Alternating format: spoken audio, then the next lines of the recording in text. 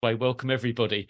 Thank you for joining us at the conference, first conference from the Order of the Oak, which we've entitled Walking the Walk, Sacred Actions for the Earth. You're all very, very welcome here. I'm Stuart, Jeffery. I often convene the meetings. I'm an OBOD person and in the Druid network, and I'm based in the UK. And co-hosting with me is Mari. Hi, and I'm Mari Fix McEwen, Shenavid, Seneta Bofish Koya Dentus from the Utree Clan Ewing, and I reside in the unceded territories of the Tongva and Chumash tribal peoples in California, and I'm a council member in the Order of the Oak and a member of OBOD. I'm also a member of the Indigenous Grandmothers of Europe and a founder of Ancestors of the Four Directions. Excellent. So for those of you who don't know, the Order of the Oak, we're kind of a freewheeling voluntary group we're international. We're Druids, obviously. We kind of focus on advocating, advising, real world action stuff to conserve, to restore and protect the divine planet. And we have this in the face of this unprecedented climate change, biodiversity loss and polycrisis that's caused by us human people, and we do this through learning, teaching, strengthening communities, and speaking out as well. So there's kind of three layers that we focus on, and this is, I suppose, part of the learning one. Thank you for joining us at this conference where we're going to discuss the pertinent ideas and questions. And these questions are generally, how do we navigate our current climate crisis and challenge by taking effective action and uniting that action with spirituality?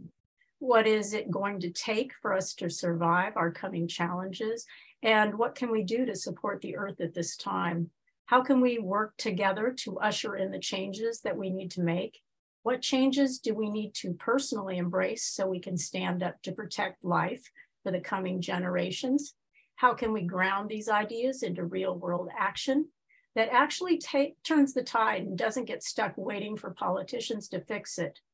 What are the most effective solutions to implement? And we will be sharing our perspectives and ideas on the subject. No one's going to really be, an expert to tell you exactly what to do, even though we all have ideas. And so when we come together and we share those ideas, we can start finding the erroneous ideas in what we share and kind of fettering them out.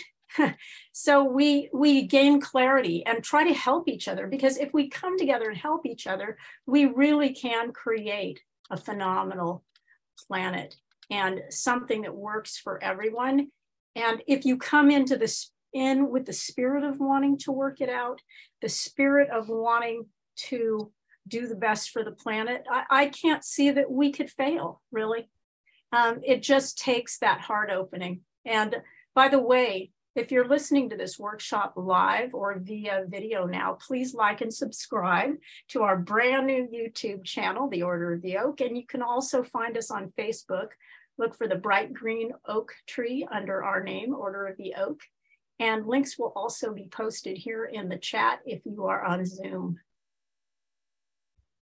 This workshop is dedicated to creating solutions, to sharing and forming alliances, to exploring how we can support each other and work together, and to opening our minds and hearts into a more effective possibility. By sharing resources and solutions, we can make exponential progress. As a note, this conference will have the space for all of you to participate, to share your questions after our presenters speak. So please make note if something important comes up for you while you're listening, as really the solution is for all of us to take part, for all of us to catch the spirit, for all of us to take responsibility, for all of us to bring our hearts. And I really want to say a big thank you to all our tech people here and John Raymer and the Sign Network for your support and for partnering with us in this grand exploration. We're now going to start, and we're going to begin with something that deeply touches us ceremony, and an opening of our circle. And so I pass to Stuart. Thank you, Maury. Okay, I'm just going to sort of take us through a fairly standard bit of opening of ritual, so that we open this space in a fairly standard Druid way, and we'll hold this space for the next few hours. So if you're all sitting comfortably, I'd like you to first take 3 breaths in through your nose, hold the breath, and slowly exhale through your mouth. Take a second breath in. Hold for a second and exhale through your mouth. And a third breath in through your nose. Hold for a second and slowly exhale through your mouth. Now, with your eyes closed, I'd like you just to imagine you're an oak tree. We are the order of the oak after all. Imagine your roots extend from your feet into the deep, dark earth, drawing up water and nutrients. Imagine your branches extend above your head into the sky above, capturing the sunlight and turning it into energy. Spirits of the east, of air, of the hawk of dawn and of spring, we welcome you. Hail and welcome. Spirits of the west, of water, of the salmon in the gentle stream, and of autumn, we welcome you. Hail and welcome. Spirits of the north, of earth, of the bear in the starry night, and of winter, we welcome you. Hail and welcome. And spirits of the south, of fire, of the stag, and of summer, we welcome you. Hail and welcome. Spirits of our places, of the ancestors, and of those people not yet born, Great Spirit, universe, one voice, the all that is, and of course the spirit of the oak, we welcome you. Hail and welcome. Please all help guide us in this conference today, and I now declare this conference open. Our first speaker, esteemed Indigenous Sundance Chief Rueben George. After serving his nation as a director of community development, he shifted his focus to protecting his territory from a proposed Kinder Morgan pipeline and tanker project as part of the TWN Sacred Trust Initiative. He has also been instrumental in overwhelmingly returning the salmon populations to the water in his region. Chief Rueben is a spiritual leader who was made Sundance Chief by Chief Leonard Crodog in South Dakota, former medicine man for the American Indian movement, sometimes called Chief of Chiefs. Rueben has become one of the best known voices in the media locally and internationally in the conservation and proposed Kinder Morgan pipeline and other related issues. Chief Rueben, can you share your insights with us about spiritual activism and how you came to accomplish your work, or anything that comes to your heart? The topic also regarding what are we going to need to do to set things straight and into balance and harmony on this planet, and how to work together to accomplish this. I really know that you're such, I mean, that is what you do on a constant basis. So any of the stories that you tell us, anything that you will be offering will dovetail perfectly into this. So feel free to speak whatever comes to you. Thank you. Well, good morning. Well, ACM, Hoichka CM, CIA, Hoichka JCM, Chief Scoot, Stan Snot to Slewitith, Chief Yopen and Snot, Slew to Squamish. I'm family therapist, but I haven't practiced for about 12 years. Well, no, not true. I volunteer at a men's treatment program, and I have been the last 12 years. I do miss it, but I was lucky. I was able to incorporate our cultural values into all the programming that I did. My grandfather said, anything you learn in college and university about healing, there's a native teaching that says the same thing. I put that to the test in the mid-90s when I was in my 20s. I opened up a healing center for youth, but we got a big grant, and I hired a couple psychologists and a bunch of elders, and we took psychological programs that were working in Indigenous communities, and we and retranslated them into native culture, stories, legends, and teachings. And that was my thing for all along, is sort of traveling and sharing our program and helping people with theirs. And we'd take the program and translate it to their own culture. It's simple. The science teacher in Navajo country down there in the States was teaching kids, all Navajo kids, 90% were failing. He took his curriculum and he changed it to 100% be a Navajo theme, and he's a science teacher, but every lesson he did, he put Navajo themes to it. Within 6 months, 90% were passing. So with that idea and what my grandfather said, that's what I did. And it was pretty successful in rehabilitating and helping my own people. I worked in jails and correctional institutes and treatment centers and all over the place. I traveled throughout the States doing that. And I was lucky to do the same thing right in the pipeline. Up here in Canada, British Columbia was one of the first provinces worldwide to recognize the United Nations Declaration on Indigenous Rights as law. And so did the city of Vancouver. I was at both of those events.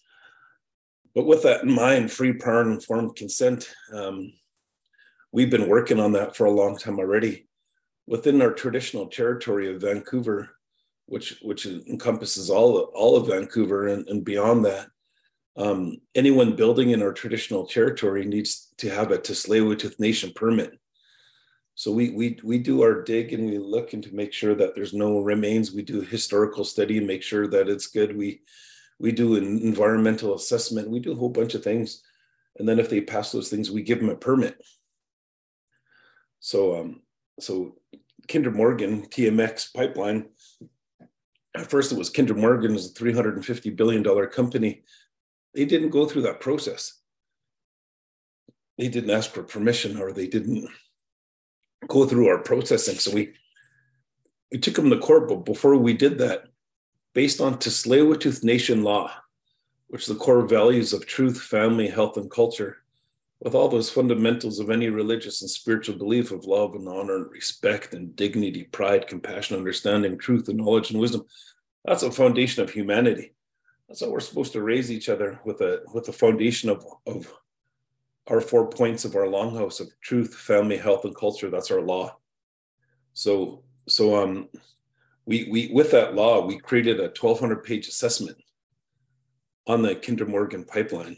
We worked with world-renowned experts in their fields that helped us with that. We did a spill analysis. We did a clean analysis. We did multiple economic studies because the price per barrel fluctuated so much, especially during COVID. If you remember, the price per barrel went under $0. And so we did all that, and we even did an air quality test. And then we took all that information and we went to court and we sued him and we won. So then they started going again and they tried to correct some things, and they started, and then Canada ended up buying it. And even through that, I went to the Kinder Morgan AGM multiple times, my family, but my kids about 4 times each, and myself, and went to United Nations and explaining this. And what was good about that actually was that all the information that we had, that we collected, we shared it with Indigenous people all over the world. And I traveled that too. I went to different places in the world and shared our model and what it was based on. And then they sold it to Canada because nobody would buy it. Our campaign was to discourage any investor because it was a stranded asset, that it wasn't profitable. Based on their analysis themselves, on a time period of 7 years, they said it would take 20 years to pay off that 7 years of debt that would be accumulated while building the pipeline. Now it's 21 years it's going to take, and actually our own analysis says it will be 22 years, so it's going to take 60 years to pay off. So we explained that to all the investors, so nobody would buy it. So Canada ended up buying it, and then we took them to court again, but we lost. And this was the hard thing to swallow, is because we actually won, but we lost. Because our arguments that we brought up were saying, you know, you're going to kill the orca whales. And they said, yeah, that's true. You're right. Your analysis is right. They're gonna die. And I said, your economic, and we argued that Canada's economic analysis was wrong. And they said that too. Yeah, to Tsleil-Waututh Nation, you're right. Canada's wrong. Then they turned around and said, but we're still going to side with the best interest of Canada. Well, this is crazy. This isn't just. And then our submissions, I think ours was about 700 pages, and I can't remember what Canada's were, to the Federal Court of Appeal, the 3 judges, just below Supreme Court.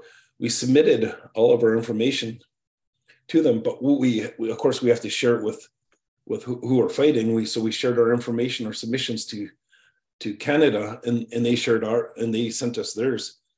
But we sent them a hard copy, and they took notes on that hard copy document. We could see them. And then they took those notes and they put it in their own submissions. So we went to the 3 judges and say, hey, look, they copied us.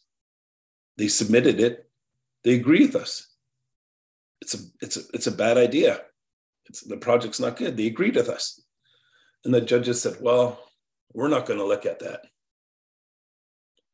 So it was discouraging, but we sort of felt this because the Canadian courts are only a branch of Canada. And what they protect is pipelines. And it happens all over. I'll show you some things here. My son's girlfriend, she put on a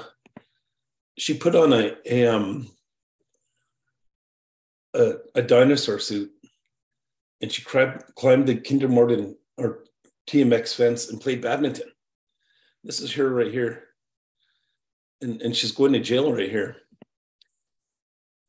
You know, she's on the right. You know, and what was brutal about that is they, you know, I worked in the court system, and I seen people with 20 charges of break and enter and caught, and they never received jail time.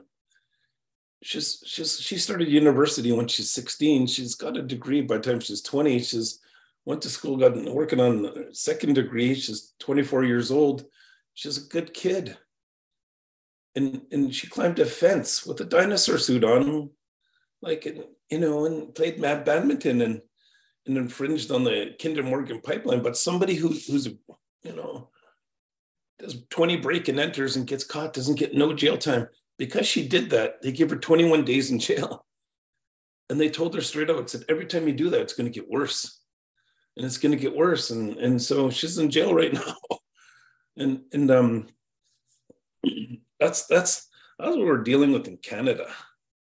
But we stopped it though for 11 years, and we discouraged 21 insurance companies because they need insurance to build it. We're going at the banks too again. We're going at the banks and exposing them, and it's hard work, but it's worth it because Tsleil-Waututh means people, the inlet. There's the water right there. I can see it, and that's our mother, and we protect it because we work within our law.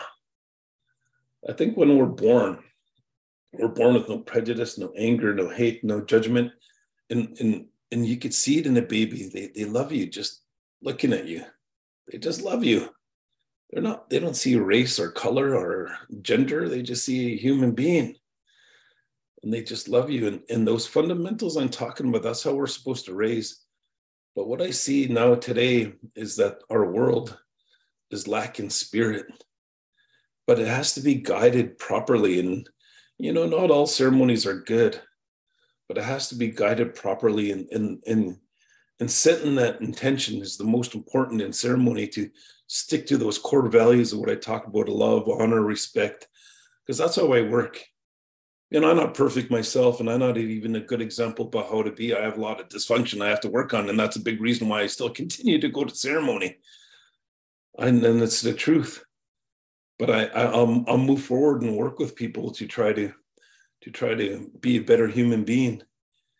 You know, through ceremony, I was lucky enough that, you know, when I was in my addiction, I wasn't a good person, disrespectful to women and my family, and not a good dad. And, you know, and through ceremony, I was able to pray really hard and connect to Creator and give myself some freedom, because I sincerely said sorry. And that gave me freedom. But also all the bad things that happened to me and people hurt me when I was a kid, I sincerely forgave them, and that gave me freedom. And you know, so I do this, but I also, in my work, but I also do business now too, because what I feel is, you know, you need money. You need money to win. So we opened up I don't smoke at all. I use CBD, and that's the reason why we opened up some dispensaries. My kidneys went bad, and I started using CBD, and that's the only thing that helped me. And my pancreas, my liver too. and so we opened up 7 dispensaries, and we opened up a 30,000 square foot state-of-the-art grove. We did it in our own sovereignty. So meaning that there's a decision that happened up here. It's called the Jacolton decision. If you live on the land, you own the land for Indigenous people.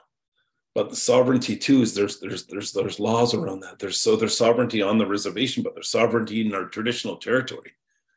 So in that, within that sovereignty, within our own Indigenous law, that's how we open up these dispensaries.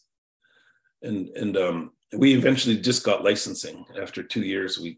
Or 3 years, we got federal and provincial licensing. We're looking to open up more dispensaries. And then another thing happened that was really, really unexpected. And, you know, coming from the healing field and looking at the world and the state that we're in, it's really dysfunctional people that make choices for us. Like look at Trump.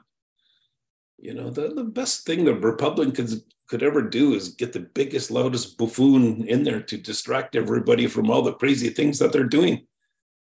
And it's crazy because the biggest recipient of social assistance in the United States is old white men.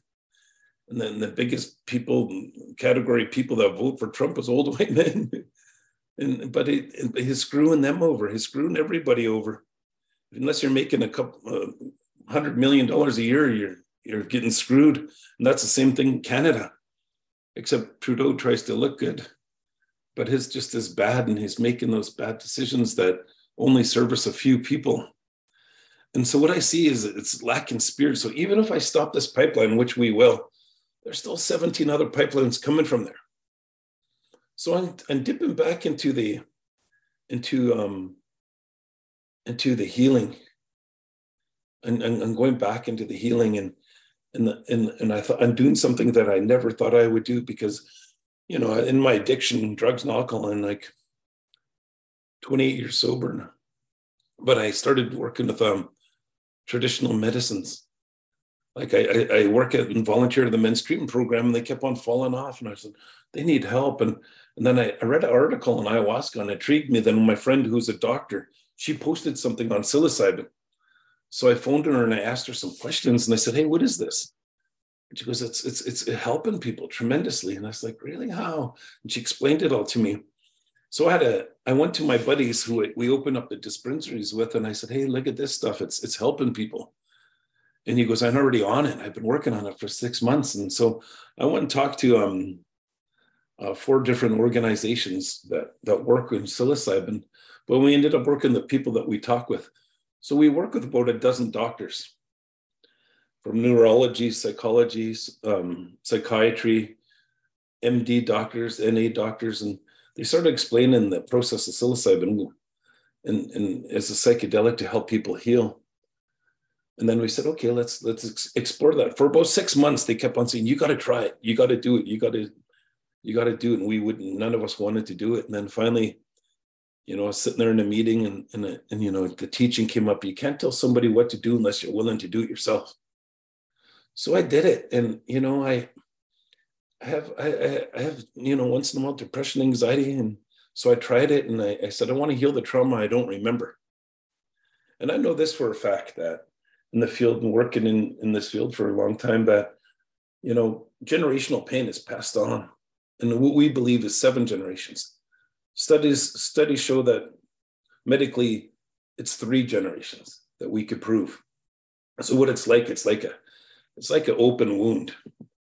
It's like an open wound on your arm. You might need stitches or something. But that's like a wound, because our society is set up to fix physical, mental, and emotional trauma. But it's not set up to fix spiritual trauma. And that's sometimes how it's passed down generation to generation. If you look at it this way, like all of you here, you love somebody. You love your kids, you love your husband or wife, you love your partner, whatever, you love somebody. And how that happens is 2 people come together, and then they could fall in love, and that's a spirit. 2 people come together, a spirit comes out of that, and that's love. That's like smudge. You take any element of earth, fire, earth, water, sky, those elements, this energy, the sun, the earth, you take that and you add any 2 elements together, or the same elements together, like smudge. You get sage and fire and you light it, and smoke comes out of that. But with intention, that's a spirit. And that's what you smudge yourself with. And I've seen those ceremonies all over the world. They don't even, most of the ceremonies I went all over the world, they'd run it in their own language. But I knew it was going on because they're doing those things. They're lighting smudge or singing a song. You physically have a spirit, and the air has a spirit, sing a song. Those 2 things come together and form the spirit of a song. Happens over and over and over again in all these different types of ceremonies. So if you could have love, and that's a spirit. And remember I said psychology, modern, they take your mental, emotional, and physical. But if you could fall in love and 2 elements come together, what if it comes together in a negative way? Somebody hurts you or abuses you. And then that's 2 elements coming together and forming a spirit of trauma. That's what that is. And it's like an open wound. And think of the trauma that your grandparents went through. That could be open wound. And one trauma that people don't recognize. And so spiritually, we close those wounds. But a trauma in itself is lack of spirit, genuine spirit. I mean, I'm talking about when we set the narrative for our ceremonies, love, honor, respect, dignity, pride, that's the things we talk about. When you go in my ceremonial house, my sweat lodge or sundance or whatever it might be, your spirit sits in the center of your being. And when you're comfortable, your spirit will expand to the size of my sweat. But what that is, it's pushing it out. You're pushing your spirit out. And you say you got something stuck in your head that could be related to trauma. If you keep pushing and pushing and pushing and pushing, eventually that trauma is going to shrink. And it might go away. So it might scar, like you might have a wound and spiritually you scarred it. So you healed it. And that's what we do. So in this ceremony, that's what we do. And it's a little bit different because in my Sundance, everybody starts where they're at. And the goal is for them to achieve a higher state of spiritual consciousness. That's like experiencing a little bit of heaven. And then that's where the real change starts. That's when you tune into who you believe in as God, and you tune into your ancestors, and you ask to create those changes. But there's a process. I'm going to go run a sweat lodge in a couple hours, and I teach there. I teach at the lodge. We do pipe ceremonies. We do vision quest. We do multiple different types of ceremonies, all leading to one ceremony, and that's the Sundance. Some people may take 10, 15 years to achieve a self-induced higher state of spiritual consciousness with no medicine. It may take them that long to get it. So what the difficult part is, I used to say this, don't take a medicine that brings you to a higher state of spiritual consciousness without getting there yourself first. I used to say that, but now I don't, because I help people with that. But the integration after you take this medicine with us is that we integrate those things that you should have learned at the sweat and the pipe ceremonies and the Sundance. All those things you should have learned before you got there. That's the integration. But so far, we did about 60 residential school elders. My mom went to residential school and she witnessed horrific things. Like she witnessed a nun killing a child, kicking the child in the head, and it's brutal. My grandfather, Chief Dan George, he's nominated for Academy Award, and he wrote a couple of really good books. But when he went to residential school, he's 5 and he spoke his language. They cut off his finger for speaking his language. And it was brutal. It was brutal with the experience. But what I witnessed is these traumas with the residential school survivors. We're open wounds. And it's not just my mom's generations, it's going 3 generations back of residential school. So they close the wounds of their grandparents to their parents and close those wounds to themselves. And I've seen amazing miracles, really good healing. So one thing I believe is that, I'm stopping that pipeline. That's good. And those people that are creating the pipeline have no spirit. I could teach spirit. And I think with the doctors that I'm working with, we could even do it with this. And that's our goal, is to change people, to have them to connect to something more beyond themselves. And we're having some pretty good success because we're getting some pretty influential people in government coming and wanting and being interested. We got a huge grant from Canada, a huge grant for 2 years to run psychedelic programs for residential school elders. We're making a documentary, and I'm just going to share it real quick. This is my friend Gabor Mate. Check this out. In this country, yes, it's illegal to deny the Holocaust. It's not illegal to deny the genocide of Native communities, which continues to traumatize people. Because now you're denying their experience. The developing story out of British Columbia, the remains of more than 200 children have been located, buried on the site of a former residential school. We all knew there's bodies buried. It was all whispered about.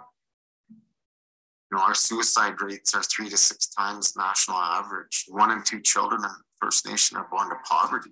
Incarceration rates, depending on the province, could be 30 to 60% incarcerated. Yet we make up roughly 5% of Canada. So something's wrong.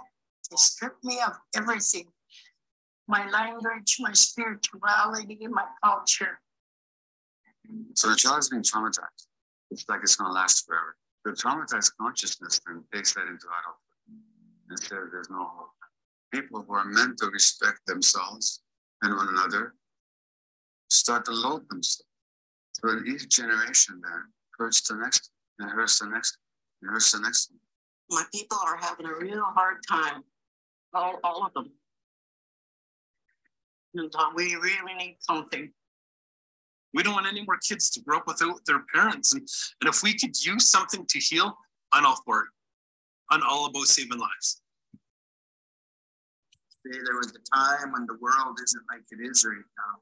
There was a prophecy that said that the Indigenous people would rise up again in knowing who we are. Our culture's never been lost, but we have been lost in the colonialized system. So I dreamt of my mom, and I was telling her, gee, Mom, we lost our language, don't know any of our medicines. What are we gonna do? And she said, don't worry, you'll dream. Our people have been guided to these medicines, this plant that has this healing power.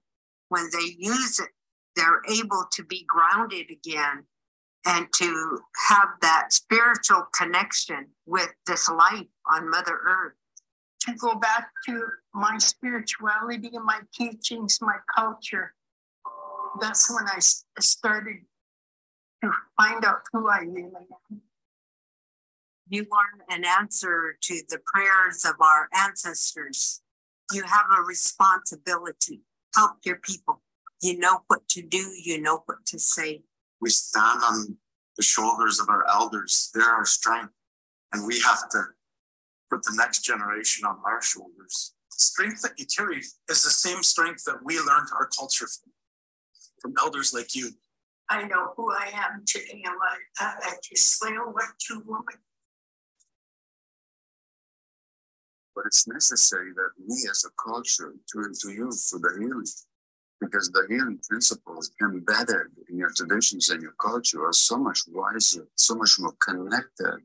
I believe there's a path here with the plant medicines that can help heal us. By learning how to deal with it, I want to learn how to love myself.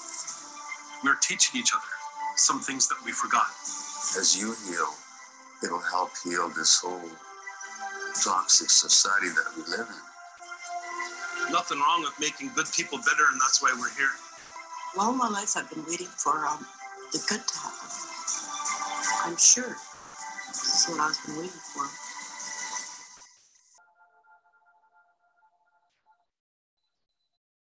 So Thrive created that video, and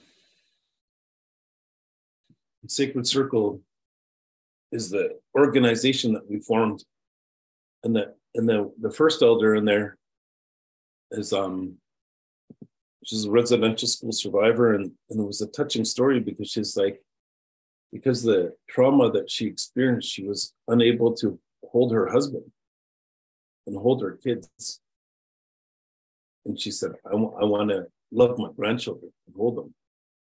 And one ceremony that changed.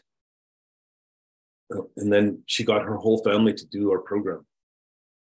All her adult kids, and now we're starting the grandkids. So far, over 10 of them have.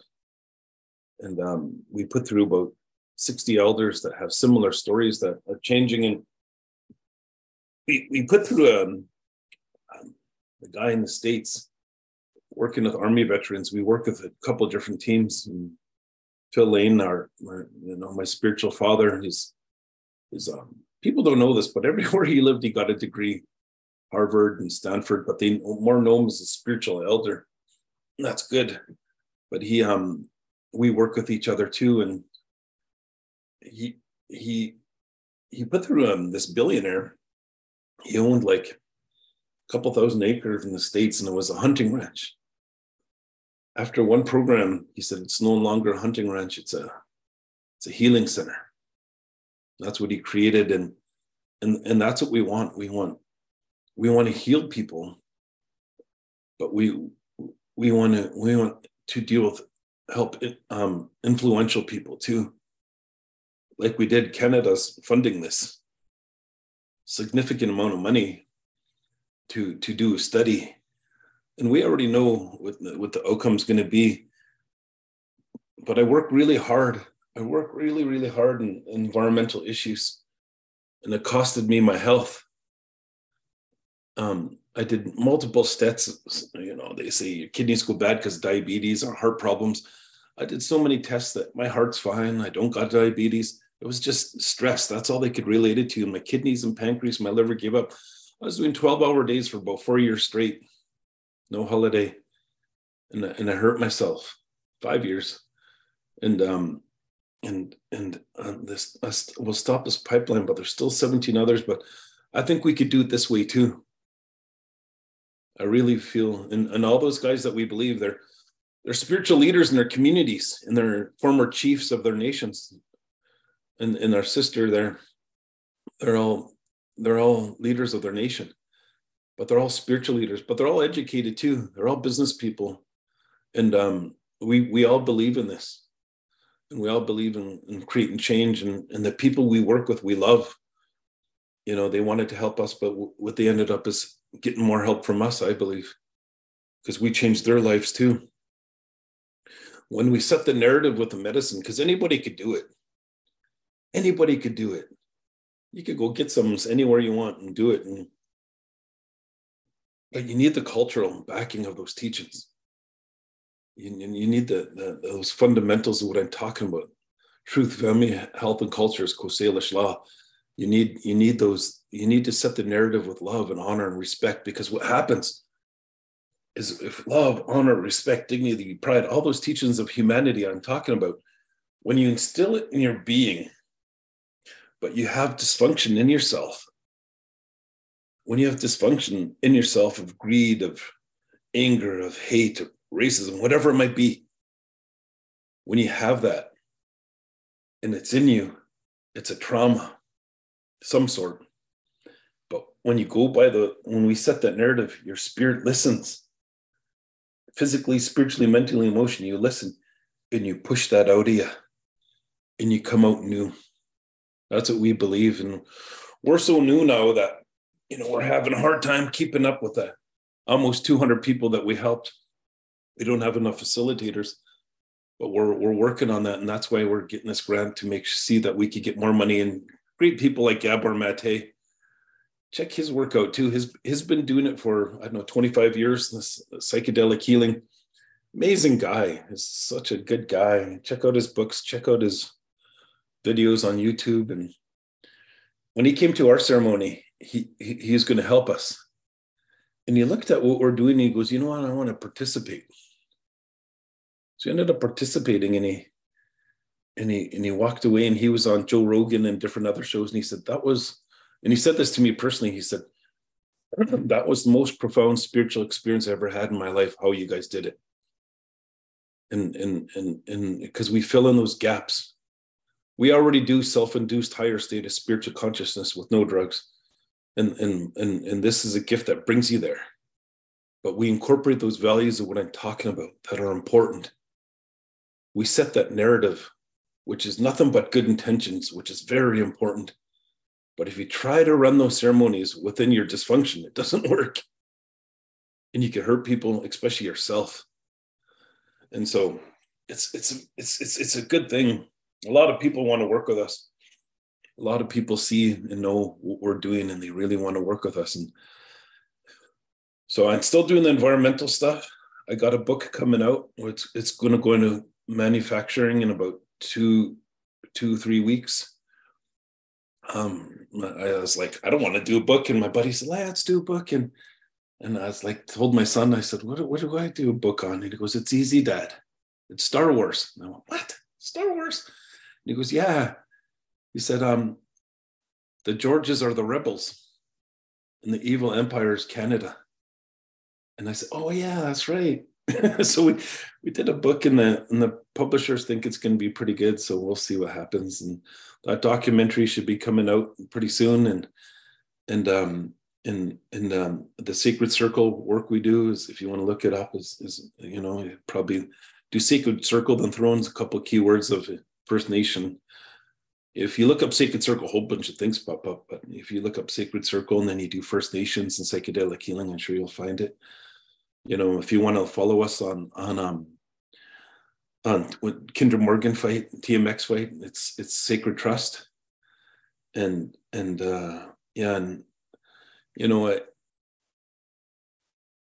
get my strength because I believe in what we're doing.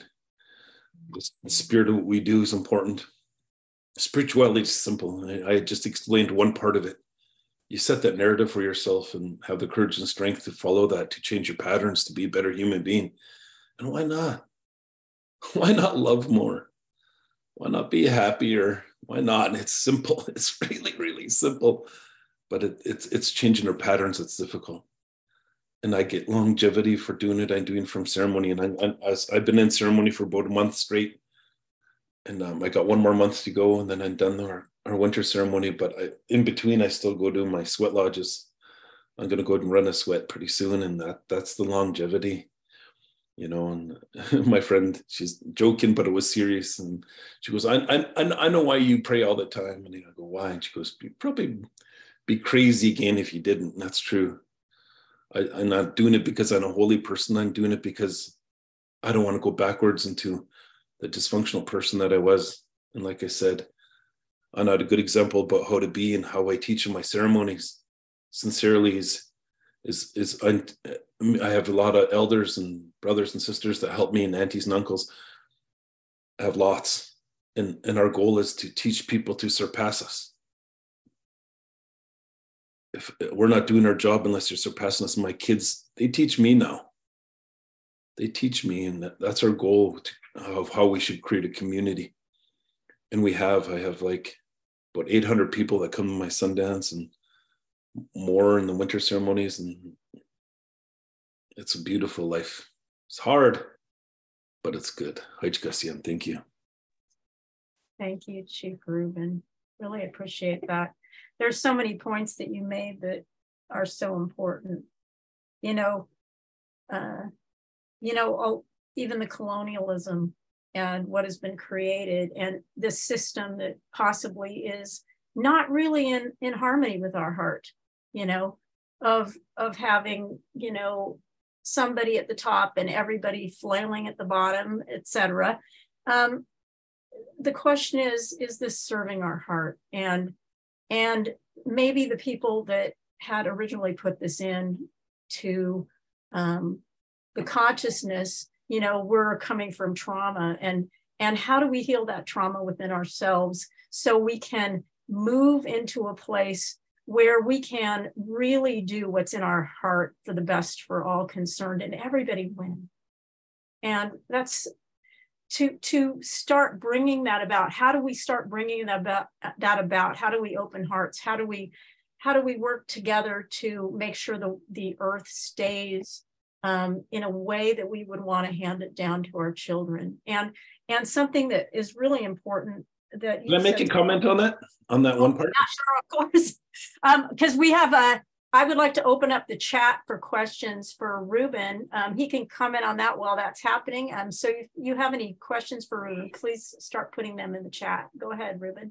So Gabor alluded to it a little bit. Well, a lot. He said following Indigenous culture is going to, and watching you heal is going to help us heal. And that's a key thing. In the ugly society we live in today, there's consistent, constant trauma. Atmospheric rivers, floods, droughts, fires, addictions. You got people dying, shootings everywhere, in daycares and high schools and everywhere. That's a consistent and constant trauma, and we normalize these things. And so when you look at that story in that video, we change it to, it's like a sad story when you see that. All those horrible things happen, residential school survivors. But how we're making the movies, that don't look at it as a sad story for the Indigenous people. Look at it as a story for hope for yourself. There's lots of trauma, and you're not immune to it. And we have to heal ourselves. One of the hardest things that I deal with people in the sweat lodge is people who haven't had spirit in their life. And it's not just their own life, it's multiple generations of no sincere spirit. That's trauma. That's an open wound that people need to heal and scar, like maybe their grandparents or parents and didn't have spirit in their life. And, and then talking about that sincere stuff, like that, setting that good narrative and pushing out the things that don't match. I just had a comment. Thank you. I know that, something that you've talked about over the years, and because I know you so well, but is the fact that in our spirituality, sometimes we compartmentalize things. And what that means is we'll say, oh, I'm a healer, or I'm a this, or I'm a that. And then we don't do the other part of it. Like, oh, I'm a healer, so I won't do activism. I'm something or other. In Indigenous ways, we do what's appropriate at any moment. And so what happens is, if somebody was going to pour a whole bunch of poison in the water, we don't just sit there and wait for somebody else to do it. We take action because we see that that's part of us, that's going to affect part of us. And we take it as a clan, take action as a clan, so it just doesn't involve one single person doing everything, just totally burnt out completely. But how do we work together in that way so we can, help each other? Because then maybe a few people will do something, but it's a concerted effort. It's like an effort where we know what's obvious and what needs to be done. And instead of just saying we're a healer or we're this or that, we're everything. We have the ability to be everything. I mean, we still have to cook our dinner and stuff. So we're a cook too. And we're, you know, and if we need to grow crops, we're going to grow them, you know. So the thing is, yeah, some people can specialize a little bit more, but to bring ourselves into alignment with knowing that we have the ability to respond at any moment to the situation. Do you have anything to say about that? Yeah, Crow Dog was the real deal thing. He did a lot of miracles. He did beautiful, beautiful miracles all the time. But he'd never ever call himself a shaman or a medicine man. I work with guys from Central and South America, and they'd never call themselves a medicine man or a healer. They'd never do that. And I don't, like, I didn't even call myself chief for the first 10 years I was chief, because I'm just Rueben. I'm not an elder or nothing. I'm not a healer. And I don't restrict myself by putting titles on myself, because we all need to grow. And, but like, I think one of your points is, all my spiritual stuff is everywhere in this house. And, you know, when I do ceremony a lot, but if I need a goal and a vision idea, if there's a problem with my kids, my family, my community, the Kinder Morgan fight, the Trans Mountain fight, like, we have to be innovative. And we did this. We did this. And so we'd sit in our spiritual room and we'd pray and pray and pray and pray and pray until we found a way to fix my family, a way to fix our community, to have a vision and goal for our community. You know, my uncle taught me that, because when he became chief in Tsleil-Waututh 30 years ago, there's only a secretary and himself as the chief on the payroll. And he created a vision and idea by praying in a room. And he got us to the point where we got economic sovereignty, economic independence. You know, we employ over 250 people. At one point, we had zero unemployment. Now we'll hover around 3% of unemployment, below any national average. And, you know, the goal was to heal our community. The goal was to have economic independence. The goal was to have more culture and more spirituality in our community. But he found a way. That's my point. And I do that. And actually, all the staff that I work with, they do that. Yes, they do a really good job, because I have two law firms that we work with, and they come to ceremony. And we have two policy analysis people that are just brilliant. They come to ceremony, but they find a way. They find a way that to go after the insurance companies, go after the banks, to go to United Nations. We find a way. We find a way to expose them. We find a way, because when you start to think of that and you pray on it for so long, you know, it got to the point and I was like, everything when we're praying for it happens. I prayed, I said, I want to debate Richard Kinder of Kinder Morgan, who owns the pipeline. And 2 days later, I got a call.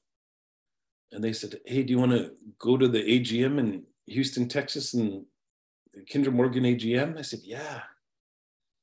They said, well, pack your things really quick. You got an hour to get to the airport. We're booking your flight. I said, yeah, okay, cool.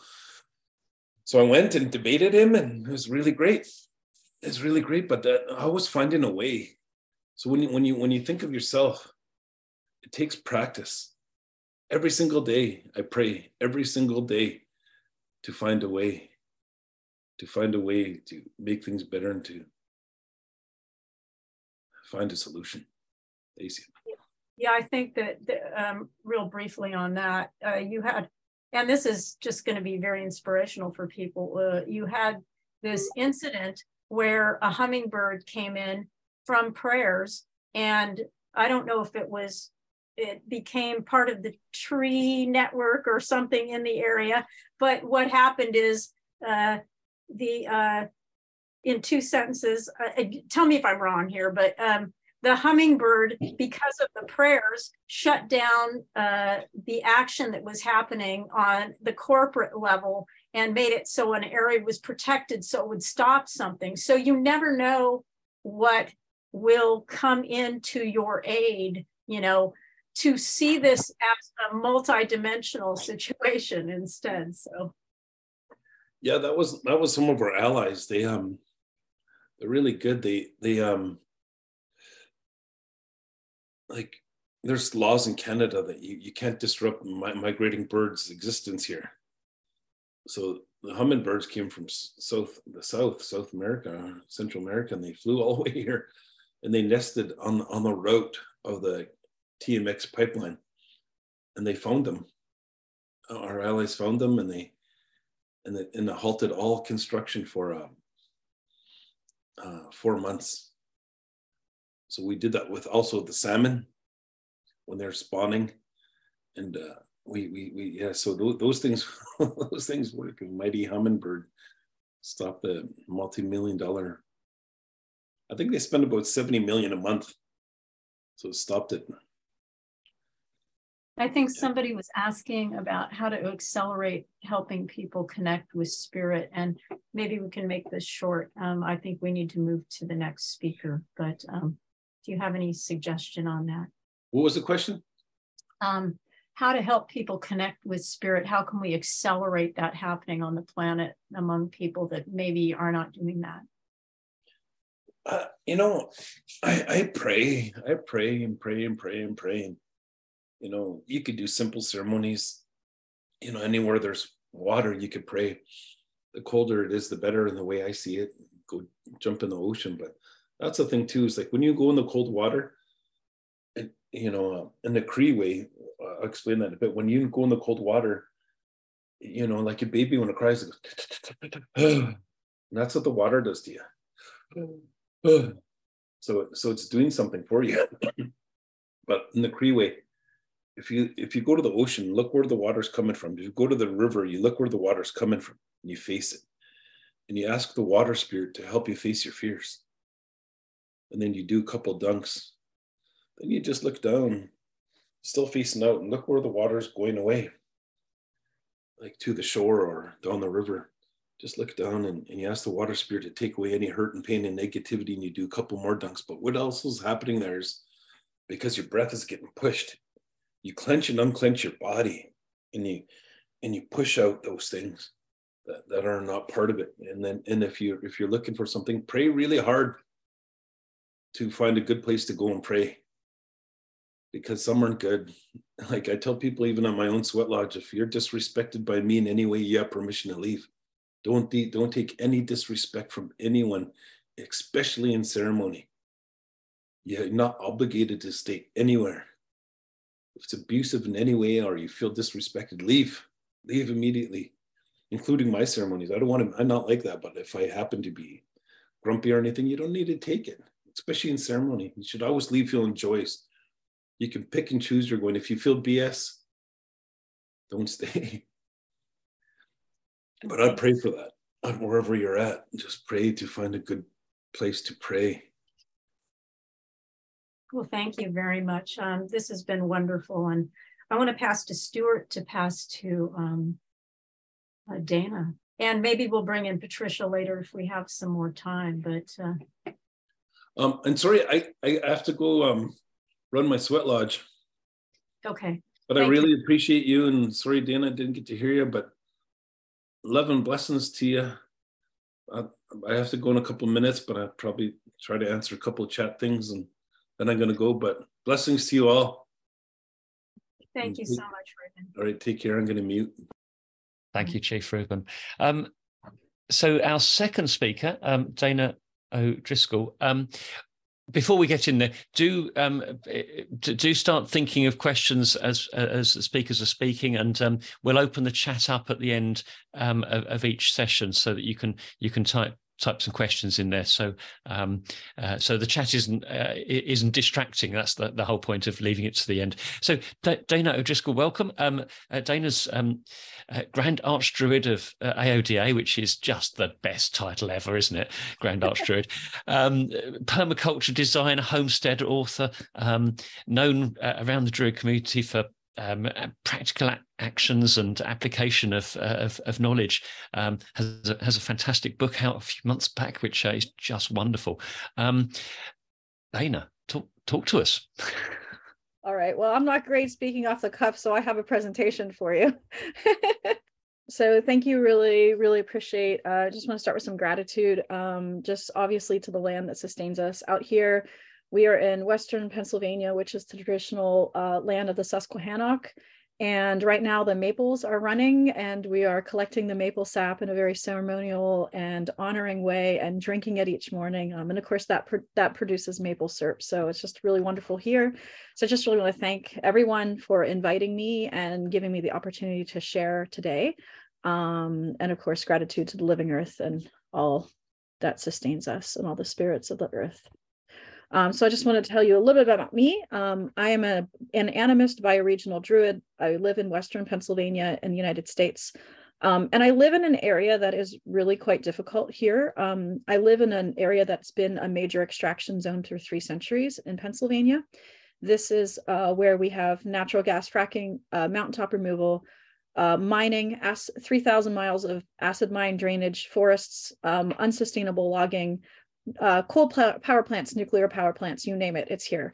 And so I sort of consider myself on the front lines of some of like, okay, these are the worst things that could be happening to the land. But also my family, I'm a white person, completely white, and my family has been here for 3 centuries, which means that the entirety of the history of this land where I live has been my family engaged in extractive activities. So a lot of what I've tried to do in my life is say, okay, how can I repair some of this ancestral damage? What can I do to live my life differently so that I can create a new ancestral tradition that is better and different? So that gets me into permaculture design and wildcrafting and rewilding and herbalism and living on a 5-acre farm and doing just a lot, anything I can do to support the land. But that also means that for some reason they put me in charge of the AODA. And the AODA is a global druid order that we also focus a lot on practical action and on ecological, like really focusing on helping people reconnect with their local landscapes and learn how to build a spiritual practice surrounding their local ecosystem. I'm also a member of OBOD, as some other people are here, and I was one of the Mount Hamas scholars a couple of years ago. And of course, I'm the author of a couple of books and oracles and so on. And so those are my handles there at the bottom. So I'm going to be talking from these 2 books today, Sacred Actions and actually the Sacred Actions Journal, which just came out last week. And I'm sort of going to provide an overview of the philosophy of it and sort of what it is, and then kind of deviate in a couple of places as well. Okay, so I just want to talk a little bit about the problems and sort of what led me to come up with this concept and sort of these things. So obviously I've talked about my own context here, living in an area that's extremely extractive and having this sort of burden of ancestral legacy and saying, wow, like, what can I do to change this? How can I support Indigenous communities? How can I support white people and anyone who's here who wants to figure out what to do? So obviously our daily lives is earth destroying. And we can't say it any other way at this point. Like, we've gone too far, maybe 20 years ago, people could deny it, but we can't deny we're in a climate crisis and we're facing the 6th mass extinction. We have a lot of global leaders who are engaging in lots of talk and no action. And we sort of have this exploitive relationship that most of Western civilization has developed with the earth. So then you enter something like Druidry or nature spirituality, and you're like, wow, nature is awesome. Nature is great. I honor nature. And then I'm going to drive my gas guzzling SUV to a terrible job. And there's this major conflict, right? You end up having this challenge where you're like, wow, what can I do? And then of course you have somebody like me where I have my own positionality and my own ancestral history. How do I undo these terrible colonial legacies? How do I undo this legacy of extraction? And I know that we've got people all over the globe, but this is something a lot of Druids here in North America that are both a colonized religion, but also colonizers themselves face. And so we really need to, sort of think about how do we address this, right? But there's also an inner dimension to this. Not just aligning inner beliefs with outer actions, but thinking about relationship with nature. I've kind of become convinced over the process of my own evolution that if I did not make so many direct physical lifestyle changes to do what I could for the earth, I don't think that some of the deep spiritual experiences that I have with the land would be open to me. In other words, I think that nature will always interact with anybody. But if you start really walking that walk and not just talking that talk, I do feel like, and recognizing that I'm not separate from nature, I'm part of nature. I can learn from nature, but I also have to show up and do my part. And that's not me leaving a little offering by a tree to say thanks. That's me living my life in a way to say thanks. And finally, of course, just how do I become a good ancestor? My ancestors weren't great ancestors to this land and to me. And how do I become a better one to future generations? And that includes all life, not just human life. So these are sort of the background through which I really think about this. And I want to spend a little bit of time talking about animism, because I actually feel like animism is a gateway into so much thinking about sustainability and sustainable living. And the more you put these things together. And so the way that I've been taught is all things come from nature. Everything has spirit. And we've just heard that in the talk, of course. Spirits can be worked with, learned, and honored. And a lot of this to me is, how am I in right relationship with these spirits? So, how am I in right relationship with plastic, one-use plastic, which has its own spirit? How am I in right relationship with something I would consider waste? How can I honor the sovereignty of trees when I need to cut some down to build a house? And starting to really think about, if everything has spirit, how can I interact with those spirits in a right relationship? And so I find that framing some of these philosophies and animism is a really helpful way of saying, okay, it's not just that I want to do good because I want to do good. It's because I want to build a different relationship with nature. And so I really want to do good because I want to build a relationship with these spirits. So that's kind of some of the ways that I've begun to, this is more evolved thinking than I wrote my book, which my book took about 5 years to publish after I finished it. So some of my new evolved thinking, if I ever make a revision to the book, this will show up in it. So this is the Sacred Actions Wheel of the Year. So what I did is I took these issues and I basically put them in a wheel structure, which is really common and comfortable for neo-pagans and a lot of people practicing Druidry and other earth-centered religions, particularly those accessible to white people like me, right? They're not appropriative. And I created basically this concept of sacred action. So sacred action is recognizing that we can live in a sacred manner in our daily lives. We don't have to live our lives separated from nature, but rather that every choice is an opportunity to engage in a care-based relationship with nature and a regenerative, a healing-based relationship with nature, and not an exploitive one. Now, that's really hard because the entire system is based on exploitation. But that's the idea. So we can engage in sacred action, we can build this into our lives, and we can focus on different pieces of it as the wheel turns. And we don't obviously have to do this all at once because that can get really overwhelming. So I'm just kind of going to go through some of the ways that this can happen and go through each of these and then share a couple of other things, and then we can open it up for questions. So at the winter solstice in this wheel, we think about the ethics of care. And I actually pull this from permaculture design. I add my own spin on it, but I have my own animist spin on it. But permaculture design has this beautiful, wonderful ethic that I think is extremely potent. And it becomes like a heuristic. So you can say, oh, okay, how am I need to do something. How can I engage in earth care for the earth? Recognizing the sovereignty and dignity of all life, recognizing that humans' original purpose was being caretakers of the land. And I got that from Tyson Yunkaporta's Sand Talk, which is one of the best books in the world if you haven't read it. How do I engage in people care? How can I take care of the human communities, my family, myself? How do I only take what I need? That's fair share.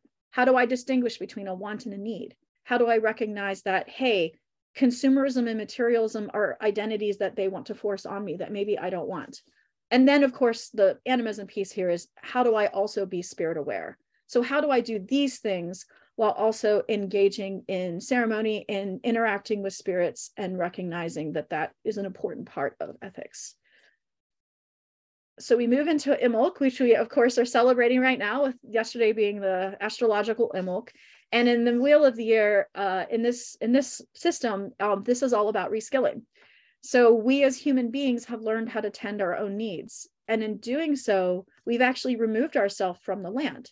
So ancestral skills, honoring our ancestors. How do we provide some of our basic needs? Maybe that means growing some of our own food. Maybe that means learning to mend so that we are consuming less. I have foraging here. This is, I teach a lot of wild food foraging around my region. It's one of the ways I found that I can really engage with a very conservative public group of people. I don't do a lot of public ceremony or anything like that because where I live, it wouldn't happen. But this is a way that I teach some of these things and thinking about these sets of skills. So they can be lots of things. But it's basically saying, how can I work with nature to learn how to provide some of my direct needs from nature, rather than letting an extractive system do that for me. So the foraging example here is when I teach wild food foraging, I think about the difference between, in my ecosystem, we have common milkweed, which is now becoming more and more endangered. And we have plights with butterflies, monarch butterflies, and all of these things. So I teach people how to gather seeds and seed their own patches of milkweed. And then I teach them how to eat it once they've built a patch of milkweed. Unlike, say, multiflora rose, which is in my ecosystem, really, I don't like the term invasive. It's a very opportunistic plant. So we eat as much of that and harvest as much of that as we can anytime we've seen it. So we're learning how to build our skill set, and we can use both of these plants for food and medicine. But the way we treat them depends on sort of our knowledge base. So that's just a little bit about reskilling. Okay, so the spring equinox is thinking about our relationship to waste and consumerism. So the driving engines right now of progress, right? Thinking about really doing this one requires a lot of reflection, because a lot of us have been so socialized to buy it immediately or to see our identities wrapped up in the things we buy. And so recognizing sort of the inner and outer dimensions of this. And of course, recognizing that waste is a resource. And working to sort of decenter a consumer identity so that we can become whole people and we can become more than defined by what we consume. And of course, that allows us to cultivate an actual inner life and all of these things. I have a photo here. This is my gander Wittershins. And he is helping me make an eco brick. So eco bricks are made with this is non-recyclable plastic. This is like all the films and things that you get. You often don't even know you're going to get it, and you get a product and then it's wrapped in plastic on the inside or whatever. And if you smash all of this down into a 2-liter bottle, you can create a building brick. And there are sites all over the world that will take these building bricks and put them into structures. Like the Pittsburgh Zoo near me has a whole wall they're constructing, and they'll take as many of these bricks as I can build. So I'm essentially then saying this waste that would go into a landfill, I'm now turning it into something that can be used, and that all of that waste can be locked up. And that is a sacred thing. I am treating that plastic in a sacred manner by saying, how can I give you a second life? How can you be turned into a resource that can be used? Beltane. Beltane really focuses on the home and the hearth, recognizing that our homes are sacred spaces, and therefore when we are engaged in our daily living, everything that we're doing in our daily lives, our water consumption, our energy consumption, how we eat, what we cook with, how we light our homes, all of those become things that we have an opportunity to engage in more sacred ways. And of course, every person lives very differently. So what my sacred action in my home looks like would be really different from yours. So one of the things that we've put a lot of energy in is working on cooking and finding alternative cooking methods. So this is actually an earth oven that we've built on our property over the last couple of years. It takes a very small amount of wood to heat because it's very well insulated, and it's built with all materials that we have either here on the land, like all the cob, all the clay is from the land, or broken pottery from our house, and old wine bottles and things are in there for insulation. And what we actually do is once we fire this, it will bake for us with a tiny bit of wood for 10 hours. We can literally do a whole week of baking in this one oven. So we've radically reduced our energy consumption by using this oven. And it's literally just, we get sticks that fall from trees, and we don't even have to harvest any wood. We just go around and pick up the sticks as they fall. So this is a great example of like a way that we were able to really reduce our fossil fuel consumption for cooking, and also create community and create spaces for people to share. So that's an example of home and hearth for us. The summer solstice thinks about food and nourishment. So recognizing that as long as we are in an industrial system, industrial systems are exploitive. You know, it doesn't matter if you're eating a tomato or a piece of chicken, they still have death and exploitation tied to them. Pineapple is one of the worst things you can eat. It literally destroys entire ecosystems. So even though it's not an animal product, it's still a problem. So in this, we try to think about, okay, how do I eat locally? How do I grow my own food? How do I learn about where my food comes from and maybe create more regenerative practices surrounding food? How do I create deep gratitude practices so that I can honor the food and where it comes from, even if I can't control everywhere, because maybe financially I can't afford more ethical food, I can't afford organic food, but I'm at least going to honor that food. And there's a loaf of bread that came out of our oven. So, you know, these sorts of things we think about at the summer solstice. Lunasa. So this is where we move into our local ecosystem. And this is a part of this that I feel like I have like a really strong feelings about, generally speaking. How do we tend the land around us? How do we take our land from consumptive spaces? Like a lawn is a space that consumes fossil fuels. It consumes resource, rather than making it into a productive space, like where there can be habitat, where there can be food, where there can be birds, and all of these things. And I'm going to share a little bit more here, because this is an area that I've worked on because of where I live, and because of these ancestral challenges I have. I've really spent a great deal of my own time and energy thinking deeply about land healing and tending the land and honoring the land, and thinking about different ways that we can do this. So heart spaces, opening our heart spaces, bearing witness. So the forest down the street is getting cut down. What do? I can't stop it. It's already happening. Can I watch? Can I hold space with those spirits? Can I go engage in ceremony to support that land during and after? Those sorts of things. I talked a lot about action already, but also this idea that we humans are a tremendous force for good. We have the capacity to regenerate. We have the capacity to scatter seeds. And a concept I've written about this on my blog, and I have a book coming out next year that talks more about this, is this concept of refugia. We can create spaces for life to thrive. And even if life isn't thriving in all of the land around us, we can create a pocket of life that can thrive in these difficult circumstances. So that's just, you know, really to get in deep, and I could talk about this all day. I guess this is sort of my core practice, is really thinking about land healing and land regeneration. This is sort of what we're doing today, the fall equinox community in the broader world, right? How do we bring people together? How do we help our broader communities actually transition? It's events like this. It's going out in our community and sharing what we can. Recognizing that there's so much more need for leadership that has an earth care orientation and not an exploitation orientation. And at Samhain, which is our final part of the wheel, is also examining ourselves and our ritual uses. We don't want spiritual practice to be another consumer identity. So how do we craft our own spiritual tools? And I'll point here to plants like Palo Santo, frankincense, sandalwood, white sage, aloes wood. All of the big plants that you would go buy at your metaphysical shop are all on the endangered species list.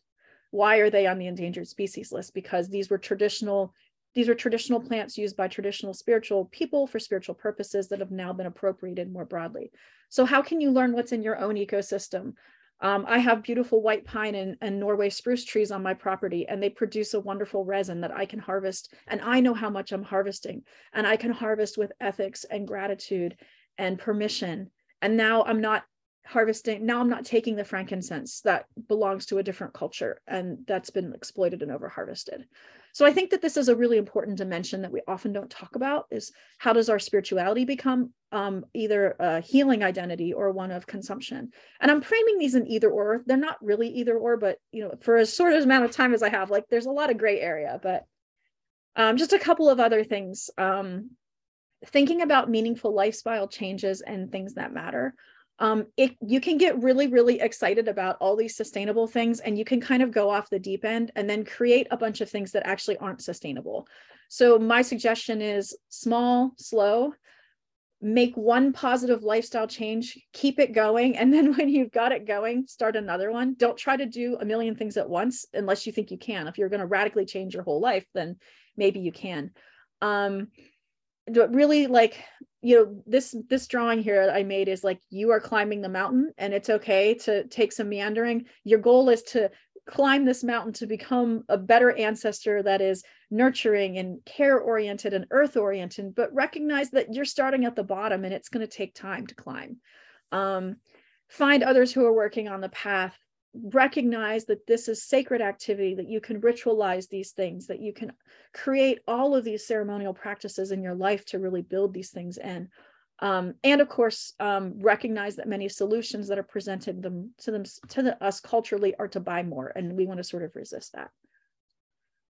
And finally, ceremony and ritual and regeneration. I really want to just really thinking about what is the sacredness of all things, to go back to that principle of animism. What is the spirit in those things, and how can I respect and honor and engage? So like, compost, that's a sacred thing. I have conversations with my compost pile. My compost pile tells me, okay, it's done. I'm done. Leave me alone. We start a new one, this isn't just me dumping food waste into a pile. This is me engaging in ceremony with my compost pile. We talk, we have almost, weekly conversations. And this is it's such a different dimension than me just composting. Suddenly I'm communicating with the soil web of life, and I'm part of that regenerative cycle. And of course, recognizing that as soon as you start doing these changes, like, you can keep spiraling, and that, you've got a lot of spirals in the art I'm sharing today, because it's just like this deepening practice. You can just keep going. And every time you do this, your relationship with the land changes. And I think that's really important for all of us. So thank you so much. I hope that was interesting to you. And I will stop sharing, and happy to take some questions or have some discussion. Dana, thank you. That was superb. If we could open the chat to questions. Thank you. That was absolutely brilliant. And I just love the idea that you're chatting with your composters. Oh yeah, talk with your compost. Talk with the one-use plastic and see what the one-use plastic says. Shall I, while people are typing and forming their questions, if I could start with the question, really. You talked a bit about the colonialization and the history, and the awful history that us as white people have raged on the planet effectively. And you've talked a little bit about how that might start to change, but you also said within your community it's quite a white conservative area. Yeah. Given the time constraints to do some stuff, how do we accelerate that? How do we engage with people that just do not want to listen? Okay, so I think it's really important that we meet people where they are. Okay, so I have this problem. When I lived in Michigan, I started a permaculture meetup, which is still going strong, like 10 years later. But I moved back to Pennsylvania saying, oh, I'm just going to start a permaculture meetup. We'll all get together. We'll talk about permaculture, how to transform. We were doing like all this, like we would go to a person's house with 30 people and transform the lawn into a garden in like one day. It was so much fun. And I get out here and like, nobody even knows what permaculture is. They don't care. A lot of the local farmers think it's an affront that we're doing all of this farming without fossil fuels, which is what we're doing here in our land. And so, I had to say, okay, well, where can I reach people in my community? Because I live in one of these really deep red areas. It's extremely conservative. My neighbors have a militia, like that's kind of where we are. We have hate groups in this area. And I also don't know if I'm very comfortable being being a Druid in this area. But what I discovered is that a lot of people are really interested in wild food foraging and plants. And so I decided how do I help teach people how to not spray their lawn and respect the land and do some good? So I basically teach invasive plant wild food foraging. I don't teach them anything that's endangered. I teach them a whole bunch of things about their lawn. Okay, now they're not going to spray their lawn. Maybe they're not going to mow their lawn as often. I teach them how to eat multiflora rows, and I teach them about the acorns and the and we just like end up, that's where people want to be. And so it doesn't matter if I'm a druid, it doesn't matter what our politics are, but people like to go in the woods and they like to be able to eat things. And I'm teaching them the value of nature and showing them that they can have a relationship.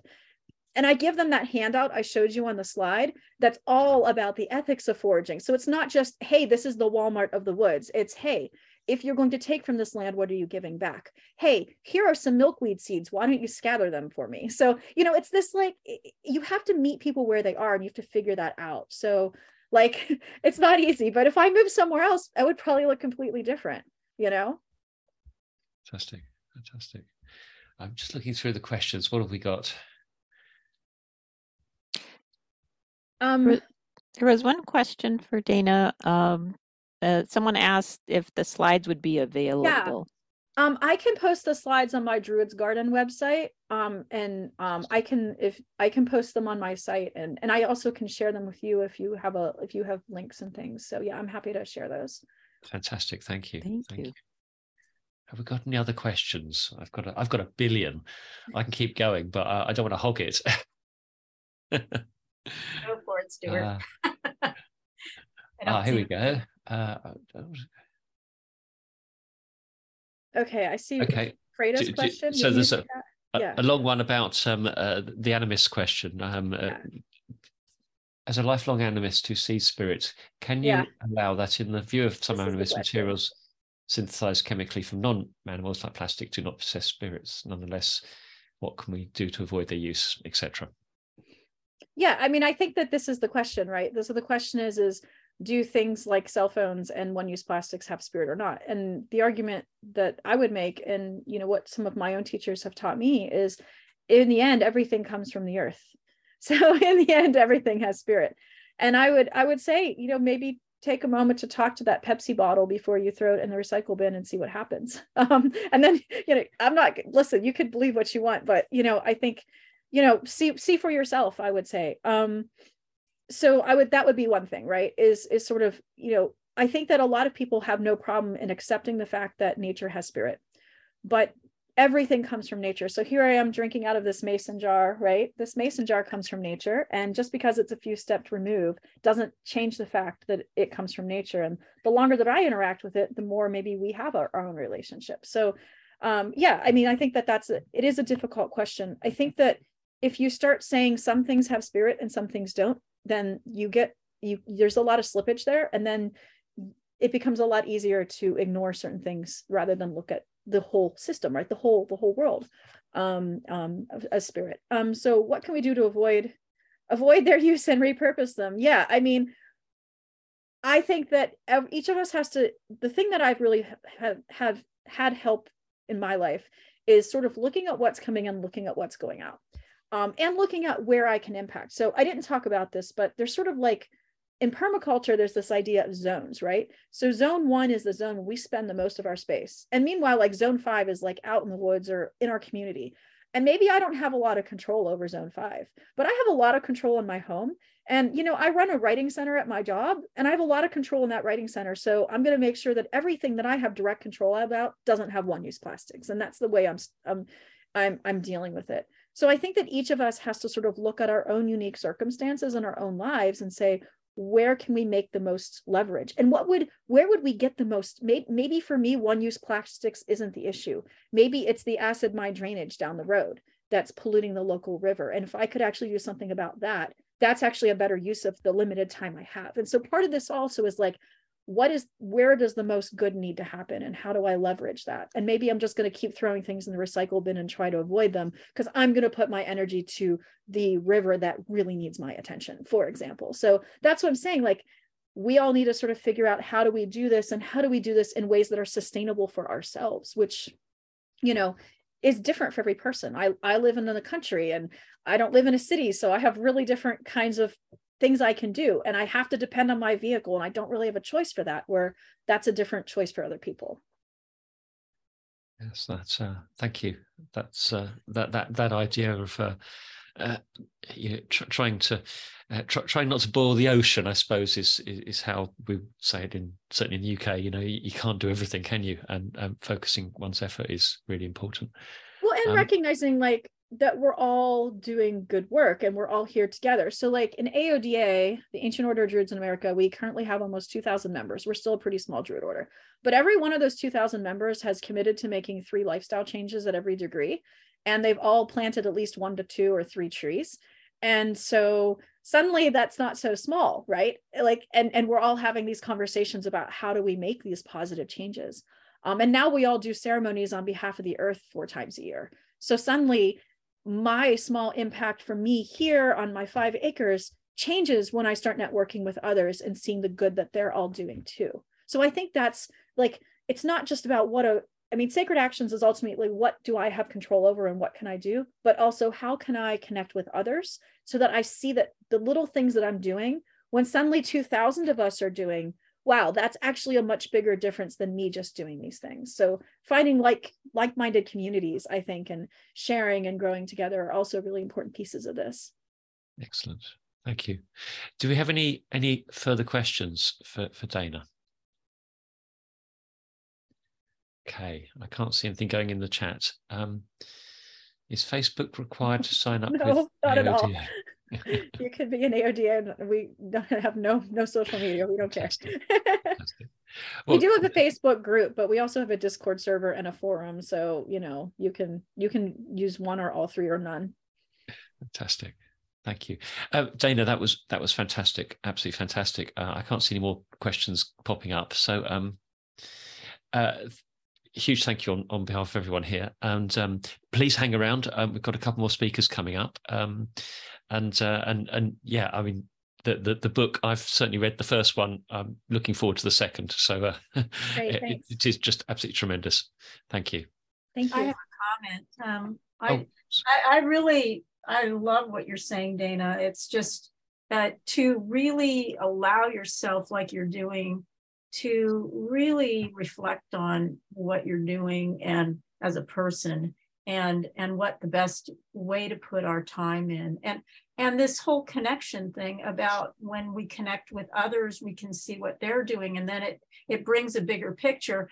And even with Chief Rueben, how they connect working in consort with each other. Sometimes we haven't quite done as much of that in the world. And so it's like us against the world when we're thinking that we're this separate thing, just kind of rallying against the world, versus how can we kind of see ourselves in partnership? And then if we communicate in partnership across those lines, and what can we bring together? Because as each one of us gets more of an idea on how to connect more appropriately or stronger to source and stronger to how we change the earth, that energy that we're cultivating is going to go out exponentially to other people, and it will be like something that just kind of takes fire. Suddenly it just happens, And so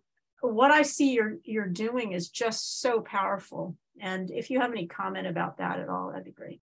Well, it's actually interesting because I was thinking, and I have a friend here who is listening in, and we were actually, when we were listening to Chief Rueben, we were talking about how happy we were that this was happening and how it's so exciting, because it's almost like anywhere I go. I mean, obviously, like I'm going to places like Eco Village, is like, let's be clear, right? I'm going to food forests. I'm not going to big consumptive places, right? But anywhere that I go, I'm hearing people have the same conversations, but they're using different frameworks. So I have this conversation from a permaculture and druidry perspective, and from a perspective of somebody who is trying to really decolonize, uncolonize my own thinking and behaviors, right?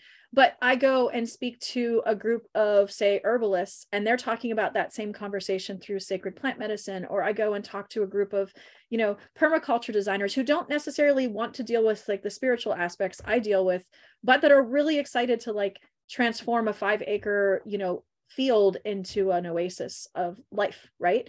And so I think that despite the fact that we have all of this mainstream media that is saying to us, bye, consume, these pipelines and these people have all the power, more and more people are really waking up to this. And to give you another example, since the pandemic started, our order has grown exponentially. Like we've had more, like we had, you know, we went into the pandemic with maybe like 1,300 members, and now we have almost 2,000.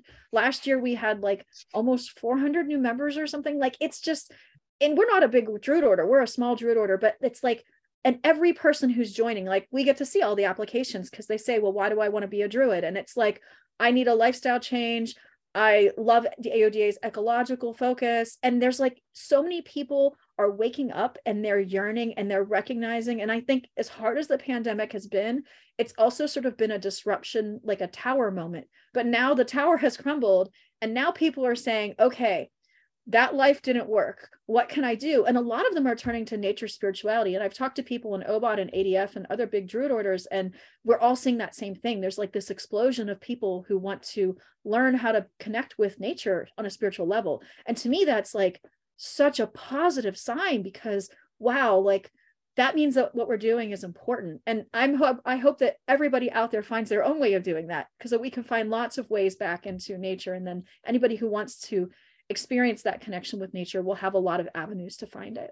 So yeah, I think that those data points are just like, oh, it's just so exciting to see that so many sort of people who, well, maybe they were interested before, but now they're taking the plunge. And that's like so exciting. That is amazing. And the one other thing in that is even when you reach out to these other groups and you find an avenue in, like you were talking about in your area, maybe they don't want to be Druids or whatever, but you find an avenue into what interests them, then suddenly you are able to energetically be present for them and provide something energetically that might grow into something. And suddenly they start having their own ahas on it. And suddenly they start opening to all these other things. So it's just providing that way in and the want that all beings aren't suffering and the way that, you know, that the earth can be, you know, fortified and honored. I see what you're saying is so beautiful, and I just really, my hands are up to you, and I thank you so much. It's just beautiful. Can I share one more thing as like a final thing on this? Okay, so there's a local forest, White's Woods, that we've been fighting for 3 years to try to save from, you know, the conservative government who wants to cut it down and make like $1 million on all the tulip poplars.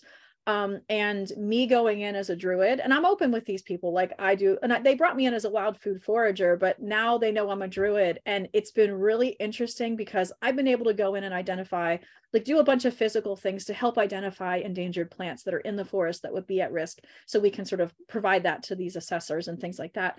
But it's also neat because sometimes I've had more than one conversation with people about, well, can we do ceremony in that woods? What would that ceremony look like? And even though I haven't like brought that up, like I'm bringing to the table like the physical things that they're interested in. So we've done a bunch of plant walks, but I'm talking about these plant walks from like a place of reverence and a place of respect and honoring. And suddenly now they recognize there's more. And so some folks that have gone to those plant walks have come back to me later and now are interested in like, well, if I wanted to do something for White's Woods to help protect it, and they don't even know how to, they don't have the language, you know, but it is neat how, like, I do think even in more conservative and rural communities, like where I am, there are inroads, and it's just a matter of knowing the audience and knowing what you can say and kind of taking to the edge of that. And maybe some people take it a little further, and that's really exciting too. Thank you, everyone. I really appreciate your time and inviting me to speak today. Thank you, Dana. That was fantastic. Fantastic. Thank you. Okay. Maria, I think I'm introducing the next one according to our list. Is that right?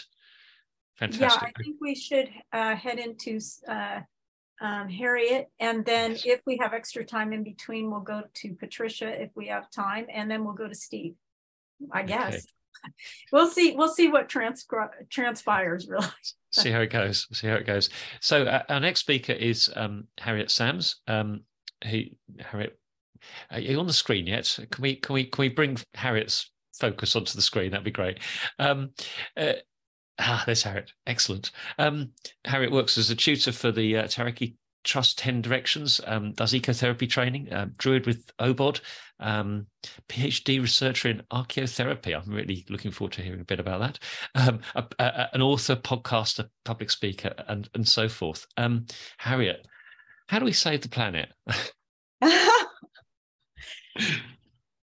Good question. Good opening question. I think firstly to just drop into that place of gratitude for listening to Chief Rueben and Dana as well, hearing the words and thinking, what am I going to say? You know, I just feel so honored to be in the presence of people who are already really walking with feet firmly rooted onto Mother Earth, and the ancestors behind them and the future generations in their gaze. And part of that means that my little humanness right now is kind of muted, because it's such a beautiful thing to see so many people already working with real devotion to whatever it is that the earth is bringing to them. Saving the planet, maybe I'll start a little bit smaller than that and talk a little bit about the idea of who speaks for the land. The planet needs saving. Perhaps that's a narrative that's really powerful and really, it galvanizes and motivates people for sure. However, perhaps I'm just a little bit long in the tooth and I feel I've spiraled. And so the land for me is speaking in a very nuanced and complex way. Just perhaps even reflecting what Dana was saying about the plastic bottle having speech and communicating in some way, and that land in that bottle, as it were, although it has been through those cycles to move from the sort of petrochemical origins of it, but of course going right into its prehistory, Paleolithic understanding, it was a being in some way. That speech is speaking something, and I'm very much now just at the point in my process with activism, with psychological activism, eco activism, spiritual activism, where the land speaks to me really strongly.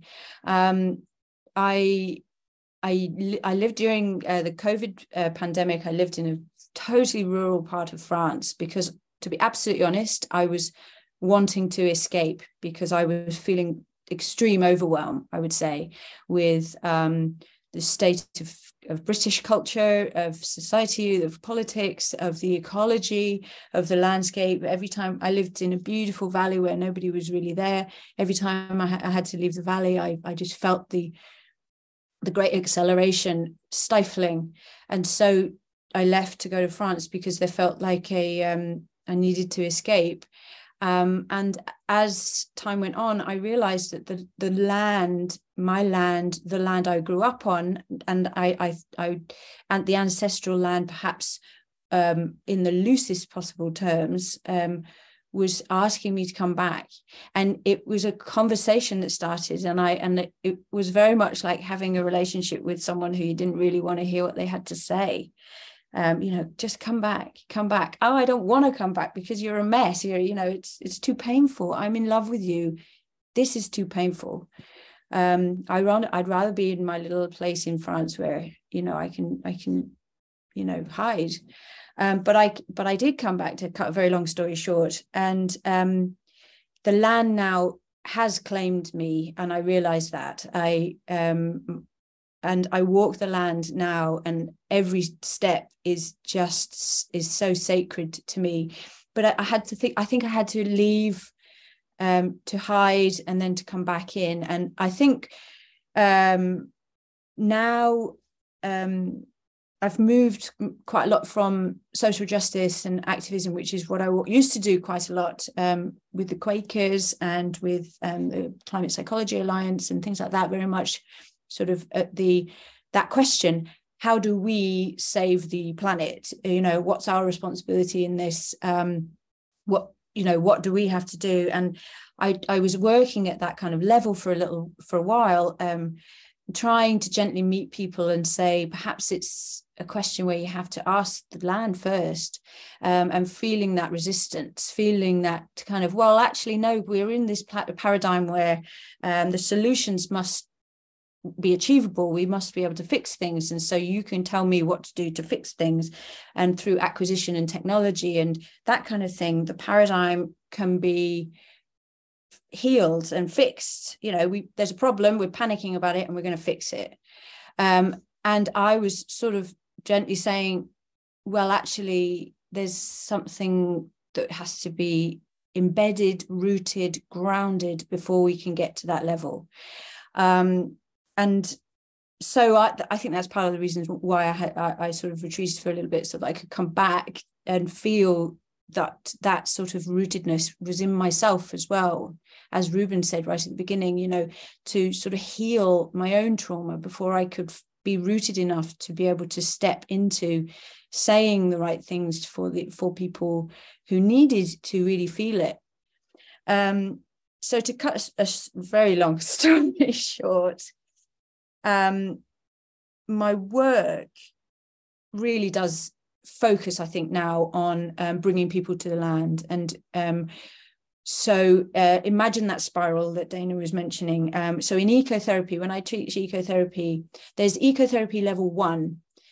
So us Druids, we like everything in 3. So imagine the entrance to really the very first touches of I belong to the planet and I, you know, are rubbing along together, and I'm all of a sudden very conscious of this level, these levels of crises, but perhaps they don't know what an oak tree is to an ash tree. And so there's a level 1 that's really, really important, which is just go out. You know, I give you permission to go onto the land, to understand the weather, to realize that some places are good sit spots, some places maybe not so good, to actually just appreciate the elements, appreciate the living biosphere in that kind of level 1 level. And working with people who are often coming at that point with full of anxiety. You know, I want to fix something. I really want to fix the world. And to hold them with that. And then as they move into that, they move into the relationship. And that relationship is what I would call the sort of the second spiral, as you've gone round again. And that second spiral is where we realize that there's a dissolving between the natural and the inner, the I and the outer. And that becomes much more where the relationship and the emotions and the power of the myth and the depth of time going forward as well as backwards really, really means something. But in a way, that's a lot where sort of ecotherapy can pause, where we work with, and I do it too. Sometimes I just need to go for a walk. Sometimes I just need to go, just stand by a tree and root. So that's my own therapy for that first level. And then sometimes it's the sort of the deeper immersion, which might be sleeping overnight outside, or working therapeutically, ritually, making a mandala, working in a more relationship kind of way. But then there's this sort of third, but you have to go through the 1, 2 to get to the third, which is this almost like a dissolving, where I think, Chief Rueben mentioned in ceremony that women, that dissolving when we're giving birth, when we are absolutely beyond that place where we think there's a transactional relationship going on between me as a human being and my outside space. That is also ecotherapy, but it is the dissolving. And I think I've come to the point now where that I would be absolutely honest and say that's my focus of everything that I do. I run courses, as you said, for the Tariki Trust in ecotherapy training. I'm doing a PhD in archaeotherapy because my first degrees were in archaeology. My first degree was archaeology. My second degree was green economy. So I was trying to be all economic about it all and thinking about how to fix things in that kind of capitalist, neo-capitalist paradigm, but realizing then very quickly that actually the answer is in the fact that we're screwing up the land, and our ancestors were holding these power points, these desperately incredible, pure, sacred spaces. And so I've come, full circle to realize that it's actually through connecting people to those sacred places that really matters. And I'm not sure how much time. I know I've got very little time, so I just wanted to share a photo or two of a place can you see that? No, that's not the right one. Let me just try again. You should be able to see that. Oh, I tell you why, because I've got it on my screen here. Can you see? Oh, sorry, I'm confusing myself because I've got. Did you see the PowerPoint there? We're seeing a little strip at the top with the white and red on top of that. Ah. The first time round we saw a PowerPoint. Now we've just got a bit of Microsoft. You have still have so. Well, I tell you what, it's just photographs, but it will just help you frame what my work really is doing in terms of speaking for the land, and my work merges where humans and land become one, where we've got rid of this unhelpful dichotomy where humans and nature don't exist, and that sort of animist relational interaction has disappeared. When I work with at-risk heritage sites, ancient or not so ancient, and I work with people and I help them through a process called attending to place, where they go to a place and then they go through a process of interacting, falling into relationship with this place.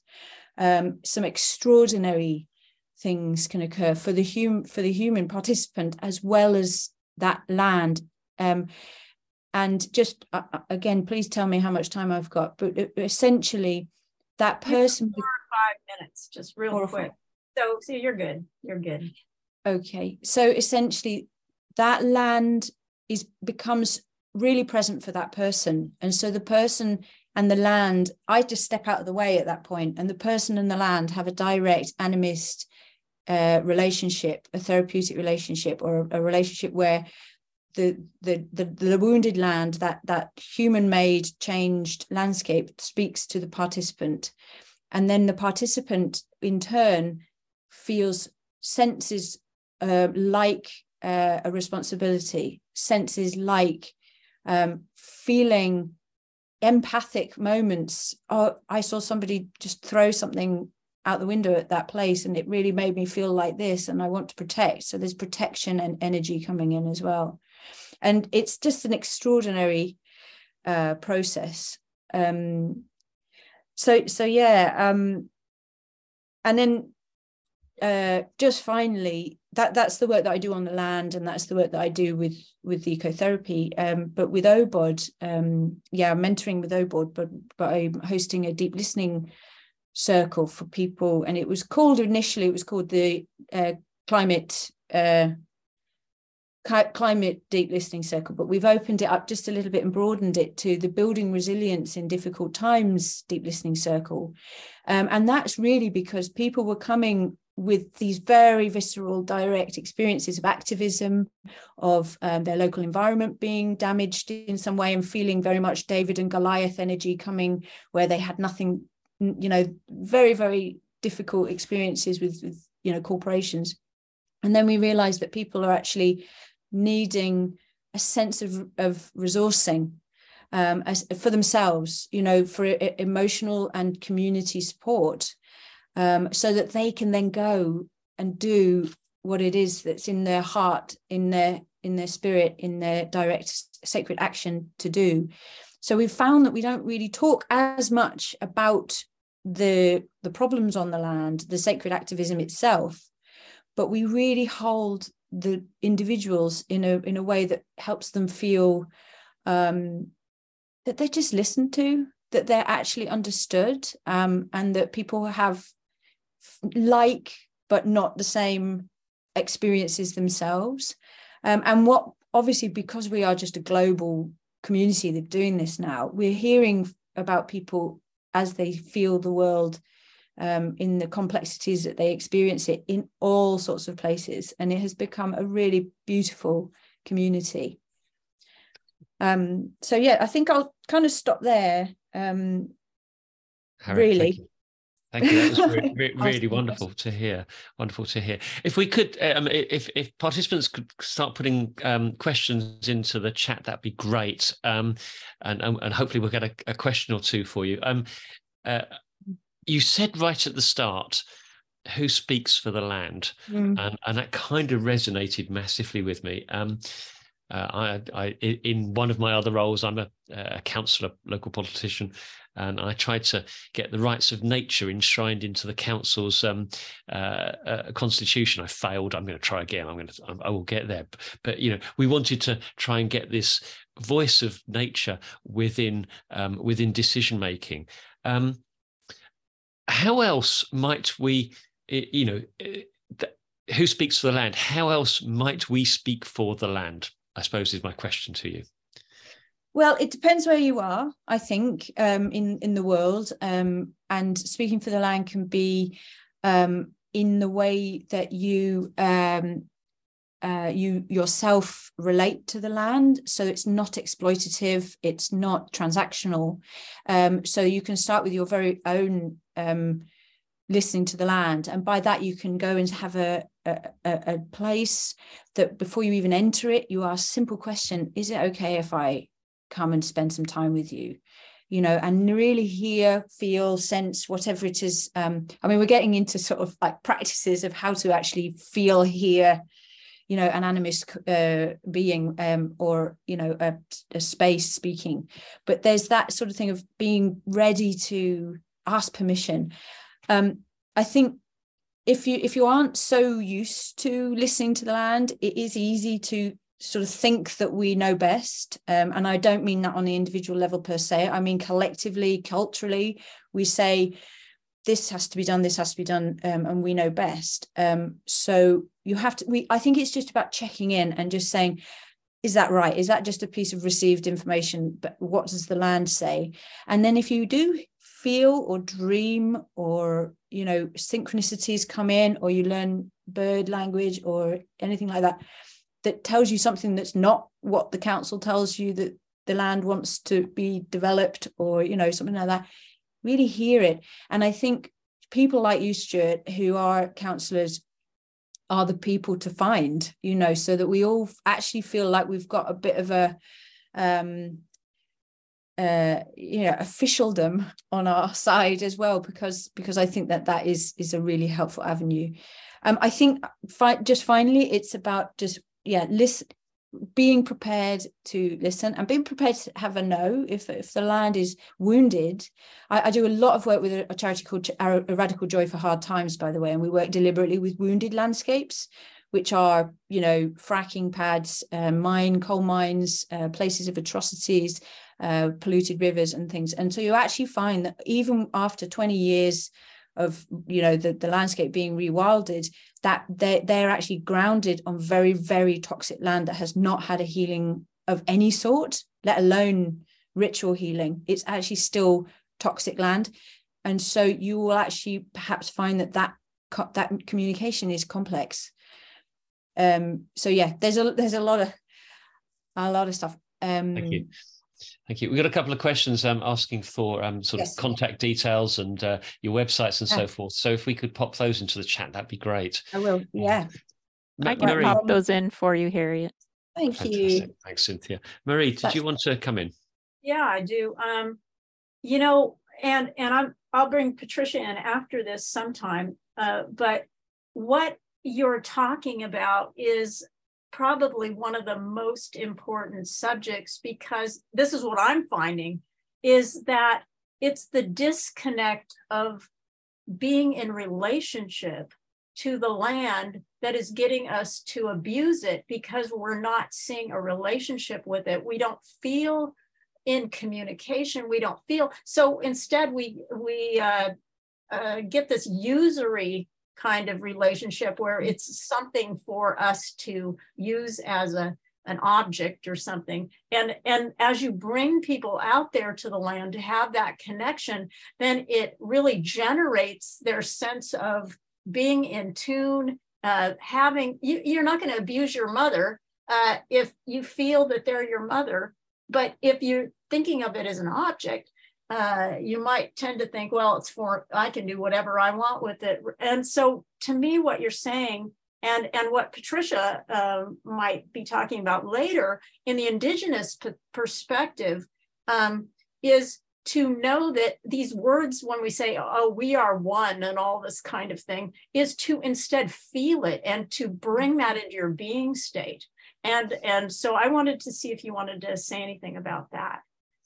And yeah, thank you for just reflecting that back. It's about like when we say walking the walk, you know, it's so evocative of people who would say phrases that just haven't percolated down into the soul, into the cells, into the moment where you're actually walking the land and realizing that you're breathing in land and the land is breathing in you and holding you, and that you're both experiencing gravity. I mean, just there's such a collaborative, communicative aspect of everything. And yeah, but I think this is where the ecotherapy spirals or druidic esoteric spirals become so critical, and that we have to be kind to ourselves, because sometimes just that moment where we realize that we've dissolved, for want of a better word, into something that's not non-transactional, that's just really belonging,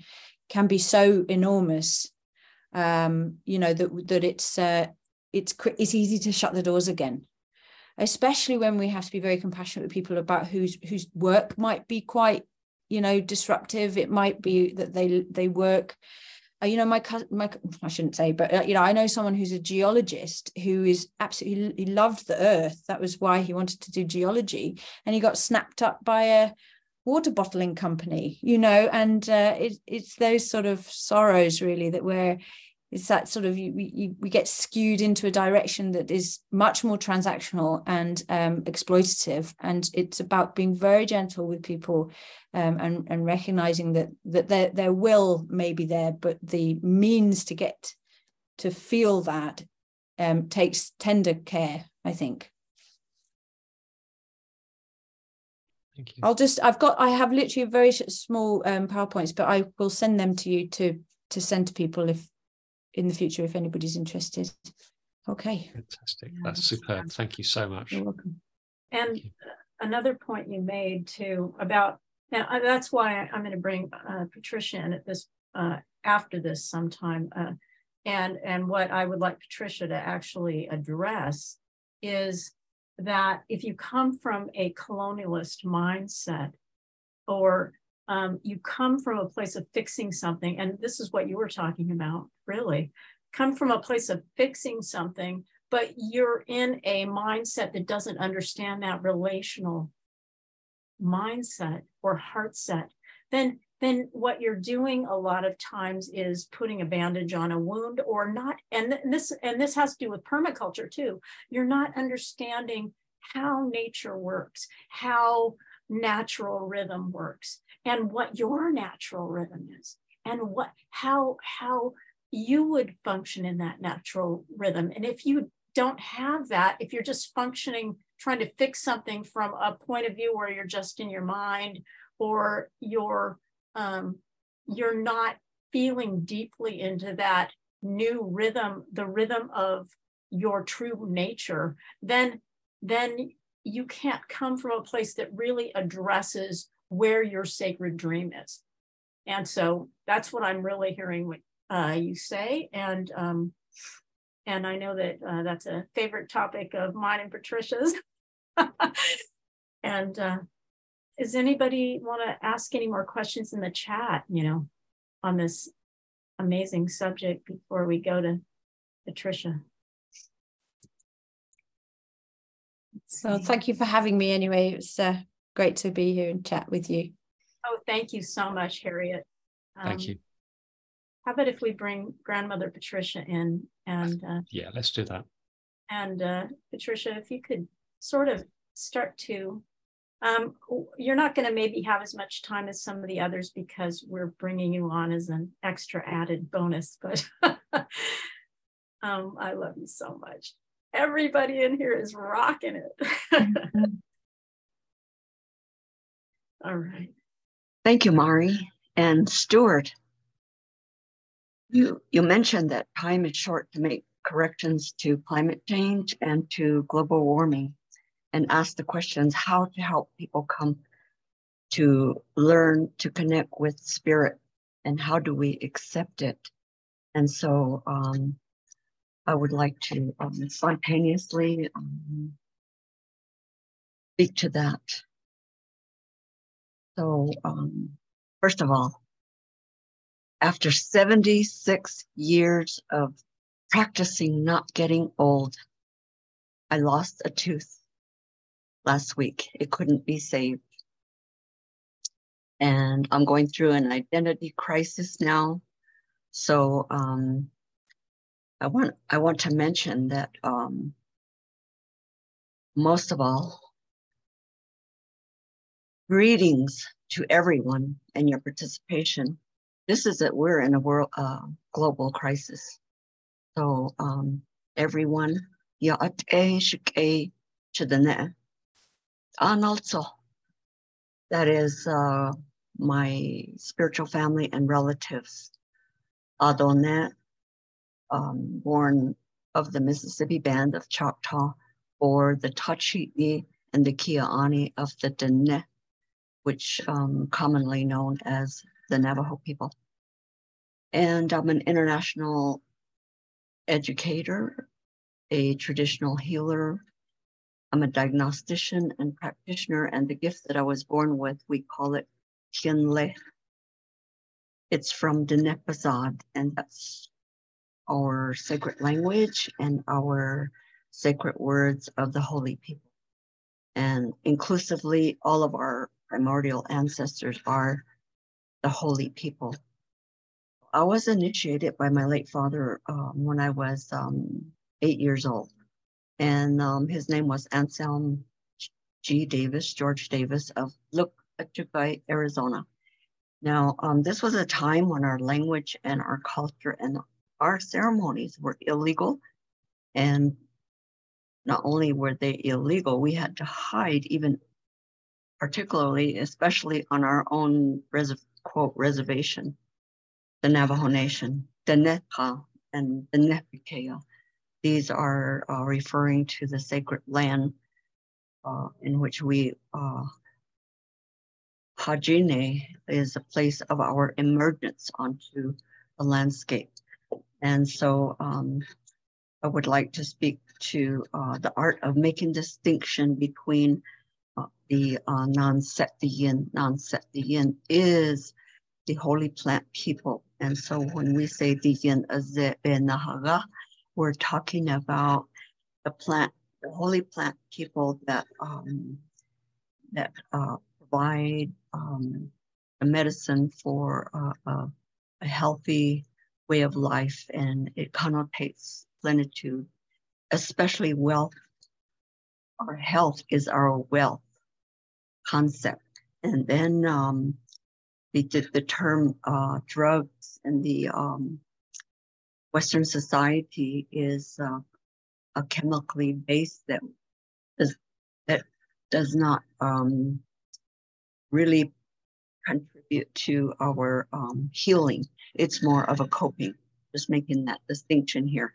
And then, oh, by the way, Mari, oak itself, oak,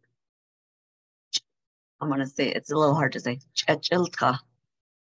So oak is used in all of our ceremonies. And however, our tree, our quote, tree of life is corn. And then I want to just say that there are 3 belief systems which are Abrahamic. They are religion, Islam, and Judaism. And so then there are interspiritual, and then there's people in the interspiritual, and then there are secular humanitarians. And so then when we are talking about nature spirituality, Dana speaking about nature spirituality, all of these years I've been trying to think and understand what is the English term or word that is appropriate for my domain. The domain is really in the laws of nature, which is not any of these categories. However, it is an overarching domain. And so perhaps natural order law spirituality, perhaps that's what it is. That's a long-term natural order law governs all of us equally. It's cross-cultural, it's intergenerational, it is also, it's inclusive. There's no competing collectivities representing competing ideologies in our word hojo, of the all-encompassing concept of holiness with H and wholeness with W, in this oneness of the natural order laws that govern us. And then it can be translated into any English. So you all might help me come up with what I just say to people in English, that I'm a systems level person, systems level change. And that reframe from the usury relationship that Ari was speaking about to becoming the steward. Well, it's already in the context container of the Nafazad, which is the language itself is that we exist, all of us equally. Everyone exists in this natural order because our body is the earth. We are 70, let's see, earth is 12%. Water is 72%, fire 4%, and air is 6%. And then this web of life and the interconnected etheric network, we might say we're calling that Ina. Sanskrit calls it Akar. What holds us together in this interrelationship and interconnectedness. And so specifically to just simplify the internalize, to remember and reawaken and internalize our very breath, the in-breath and out-breath is reminding and actualizing that we cannot exist outside of or separate from nature. Therefore, those who believe they do are the ones destroying themselves and everyone else. And so this teaching here that when we say Indigenous people, we're really talking about intention. There's only two intentions. There's only two. That is, I win and you lose, and winner take all, and I'll justify that I need to take it from you, and only me and my people can benefit by it. That is a win-lose. Nobody wins, and it's death-producing decision for those outcomes that we're witnessing today. So, in that sense, with this war on our Mother Earth, Nahasan Hima, that is talking about the living spirit of an actual mother, the earth element itself, that's our body. And then Twa Azeh, which is the water, is sacred medicine, and so on. And Inapakon Hajineko, the origin and the fire of life in our temperature. And this Chehdihin is the sacred air of peace and love of Creator. So at a practical level, our medicine, my late father was very knowledgeable, recognized, respected person who took care of people his whole, and I witnessed at least 3 generations my lifetime. So are authentic medicine people. My teachers were of my father's lineage and his grandfather's lineage, the Tachi.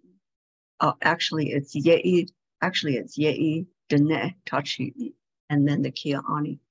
So they tell us, do not fire anything into the air on New Year's Eve, like guns and things like that. Do not, like 4th of July. Think about it. That's air. Your very life. It's in breath, out breath.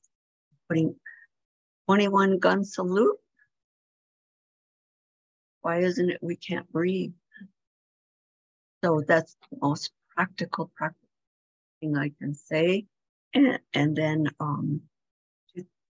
two or three things. The ceremonial way of life is to name what is out of balance and then identify the root cause of what is out of. And so when we do that, have to empty out, have to cleanse, purify, make the corrections and say, Creator, I forgot who I am. I made a mistake. Make room for me while I correct myself. These are how the language goes so that there's no blame. There's no healing and blaming, and healing is for everyone. So then we have group senses, and everybody does their part from their from their spark of divinity, from their inherent sovereignty with Creator within creation simultaneously, and their inherent gift, serve in the world by making the decision for the greatest good for the greatest number of people. That's simply Hojo. And then if we do not choose that, we're calling that Hot. That word here even destructive and death producing. And we have to discern. And when we do a self-assessment, self-evaluation, discern. Life is simple, yes and no. And guess what, people? It's all existing within us. It's built within us. This decision-making process, whole brain thinking, conscience, and moral reasoning is Zen. Though in Sahakes, actually the word alila and Sahakes, that is like in my holy thinking, in my clear and congruent thinking, and the miracle power that goes with it. So I hope that short and fits into the template of the topic for today. Thank you, everyone. Yeah. I wanted to elaborate on that just a little bit because Patricia was saying that we ourselves are earth, water, fire, and air. We have fire inside of us as to digest our food. We have water inside of us. We have so as we start understanding, we have the in-breath. We are the element of air. We're not disconnected from this. So as we get in tune with this very nature that we are, like Patricia is talking about, then we start understanding that we are responsible for the nature of ourselves and all of the planet because it is part of us. The planet affects our body. You know, we pollute the planet, we pollute our body, we eat toxic food, so all these things cannot be divided among themselves. That we cannot compartmentalize thinking that we are a separate being. And in that, it brings about the understanding and the feeling of the what would you say, the cycle within that is actually present in our being. And so that's what Patricia, my synopsis is of what Patricia was actually sharing. And in that, as Patricia was talking about it, we can then make proper decisions based on the fact that we understand this relationship. And what does it say? We can then evaluate with a simple yes or no, all those decisions on whether they are actually good for ourselves. And we're going to bring Steve Breedlove in really soon, and he speaks on permaculture. And that is really the basis for permaculture, is to observe what the actuality of the living organism is and how it best takes care of itself, how it best stays in harmony with itself. And so when you're observing that land, and you can see like water runs downhill, that's a natural thing. So if you work with that idea that water runs downhill, then you don't try to necessarily pump it up. You let it do its natural thing and ascribe the things that you work with as solutions to work with the natural ways that water, as an example, works. So yeah, Patricia. Just one more thing I wanted to mention. I was hoping that Rueben would stay and listen to what I had to say too, because I also went to Indian boarding school at 12 years old, and that's where I was told that all of our language and culture and our ceremony were witchcraft, and that we were all going to hell. So that's how much damage that has been done to so many generations in the 4 phases of conquest. And I won't go into those 4 phases, but boarding school and relocation is the 3rd phase, and that is where there is loss, self-negation, self-betrayal, self-effacement, all the way to suicide, self-destruction, and so on, because that's intergenerational, transgenerational, unresolved anger upon those in proximity. And so that loss then is the root cause of alcohol and drug anywhere and everywhere in the world. So out there. Thank you. However, I was initiated into my father's traditional ceremonial ways, and I was extremely battered and discredited practically my whole life. Thank you for just spontaneously. Sometimes we find that, yes, truth tellers, when they're misunderstood and they challenge the status quo, can be greeted with animosity. And the thing is, how do we start softening those bonds that the other people are finding threat in? And these are big questions that we can ask ourselves. And how can we be a big enough love to incorporate that in? And nonviolent communication really is something that's very helpful in that, besides all the spiritual work we're doing.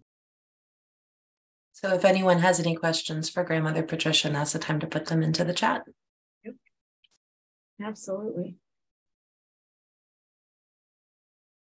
What's really lovely about us all speaking together today is just really hearing each other and sharing so many deep things and bouncing off each other, and then letting it deepen our own practice. And I think as we create more forums for that to really start taking hold, that we'll really start being able to find the line to pursue the way, just in this beauty of inquiry and like Harriet said, the beauty of inquiring in the land, because that requires not being self-satisfied, but also thinking, that doesn't allow you to grow.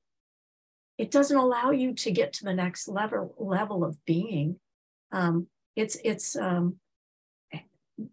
being a person that kind of is willing to sidestep their knowing and just open up to the bigger picture and source, kind of brings the question, okay, where am I to go next? So is anyone saying anything that they want? Just a reminder that I'm describing and illustrating and defining from this ceremonial language. It's not from conversational language. It's tribal language. It's not from the Navajo language. It's from the Nehbazad, the ceremonial esoteric language. And so English is a money and finance and a commerce language, and it's abstract. And so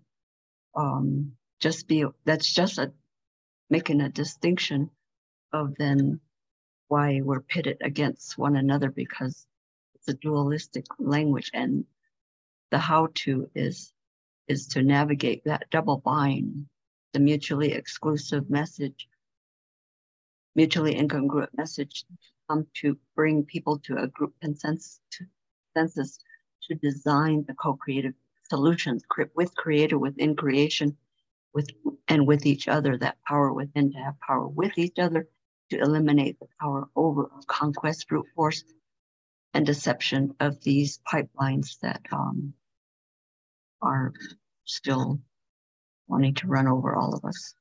Yeah, you were saying also with language, the indigenous people, most of their languages didn't originally hold ideas of self and other as being other than, like what's the expression you say, Patricia? You know, in our language, there's everyone, all my relations, there is no self and other, therefore you become the enemy. We're all in this together.